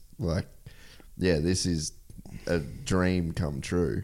And it's off the back of just years and years and years of work. Like it's really, really, really cool. It's just good to get, your response to that. As I said before, you got a fair idea of what it takes to be involved in a digital business, predominantly digital business, and one that's based on the motorcycle industry. It's not easy making money out of bikes, is it? No. But and it's just not easy. The bigger thing than that is, like, it can be done to make a living out of bikes, but to make a living in the way that you've made a living off intense authenticity. Like, I would say that would be, if someone asked me to describe your brand, it would be like intense authenticity. That Adam Riemann dude will only ever do an Adam Riemann thing. You know what I mean? There's a lot of stubbornness in that, and just, I've kind of taken I don't know if I have taken a bit of direction on things here and there, but you sort of... Oh, I'm sure you would have to a point, but... and inspiration, don't get me wrong, there's inspiration, but in terms of, I've always do things the hard way a lot. But this as well, it's everything that goes with it. It's it's the life for your kids now, being able to live off the grid and give your kids such a good life, and it's definitely deeper than just the work side of it too, Yeah, it is, and I'm doing everything I can to, make it work to provide this. I think I mentioned before, the whole moto stuff is secondary to, at the moment, it's the focus. It has to be but in terms of the lifestyle, it's work, it's a secondary thing. The passion's still there, don't get me wrong, but the house and the farm and the animals and the kids and this is my home, and very grateful that I've been able to pull it all into the one paddock, so to speak. But I don't take it for granted. I'm sort of trying to stay as sharp as I can. I'm balancing as well. You know, I push my body pretty hard building this, maintaining the moto level, the filming, the you name it. You know, like I'm trying to working out how to get a bit of balance and dial back and start to enjoy this and enjoy the bikes. Yeah. Actually, no media, and this is the first time. I just sort of, you know, dabbled with it last year, but I still used it as content. I went racing, did some cross countries with the CR, all based around content. This year, for the first time in a long time, I've freed myself up to go and race. Yeah. Not even bring a GoPro. That'd feel pretty liberating. It's good. Yeah. Just talking the shit with the boys and turning the throttle and fueling that thing up and lining up and having a crack and just not being anyone else but a rider, you know. And that's where it all started. I was never a media guy. A racer that went into the media game and created something out of it. Well, we've done 3 hours, mate. Shit. And I hope you got some usable, you know, conversation in there. Nah, I honestly have just loved it so much. And yeah, you're a guy that I've always looked at as, and just had a huge level of respect for what you've done. And it's inspiring to see like the levels that it can go to in terms of, you know, the platform and yeah, but honestly being here, like I want to come back here again. Yeah, man. Like I really want to come back here again and just spend a bit of time. Like you get on this property and it's, I was saying before, it's almost like it's not like a different vibration. It's like you're taking a lot of vibrations away. And it feels still. Yeah. And more I'm just really enjoying still. You're not get rid of the vibrations going on and all the different frequencies that you kind of get exposed to and yeah, it's incredible what you've done here. You know, really appreciate it, man. And even what you said about the expelling the vibrations, it's a fairly standard response too from people that come down from the city and like, and then they're like. A friend that's come down to do the jip rocking, cracking the whip, putting the pressure on. He's busy. He doesn't even have the time to be here. Gets here and just and that's the environment I wanted to create for my kids and family. And yeah, I'll keep going for them. It's as simple as that. Man, like you've inspired me. Like just 8 hours, I want this. You know, we've been on this property probably 8 hours. I want this. I want something like this. Just start settling for ticking 8 boxes and two. Have a crack. Yeah. Yeah, honestly. And I'd love to, there's so much stuff we didn't talk about. Yeah. So much. So for everybody that's listening, there will be an Adam Riemann part 2. There'll probably be an Adam Riemann part 3. I'd have you on, honestly, whenever you wanted to come on. I'm keen to see the Gypsy Gang studio at some point, so I'll roll in at some point, mate. Anytime. Honestly, anytime. There's so much stuff we could talk about. Yeah, no, it's cool. And I just appreciate that you've, you know, you've got a pretty hectic schedule. You've done Sam Hill. Yeah. You got Regan Duffy.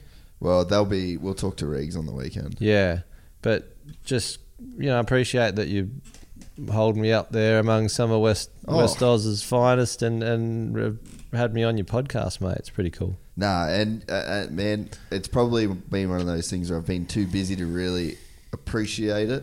But as I've been sitting here immersed and soaking it in, it's really hit me of just like, fuck, we've actually got a crazy history. And one that I haven't really thought about. It's in parallel. You built Gypsy Tales at the same time frame of, you know, the industry as Motology Films. So we got that in common, you know. It's cool. Yeah, and just that Fink 2010, you know, like that was the first time we'd hung out, and that was one of my first kind of crazy, weird trips. Kicking in the dust with our camera gear and trying to... I slept I don't know if you remember. I slept. Leesky was supposed to get me a swag, and he didn't. And I don't know if you remember how fucking cold it was that year. It's cold every year out there. I slept in the back of an F-250 with no blankets, no pillows, and I was fucking freezing. Mate, I thought I was gonna die. That's colder. You'll be warmer out of the icebox. Yep. And I remember and we were talking about like you're compelled. Like there's been so much of the shoots and the stuff that I've done, like Alaska. We did this shoot for Red Bull in Alaska, and I was with I love him, Anthony Sansoda. He's still a Red Bull dude. Yeah, he actually does some motor online, so I fucking love him. And he's done something to the gas in our motorhome.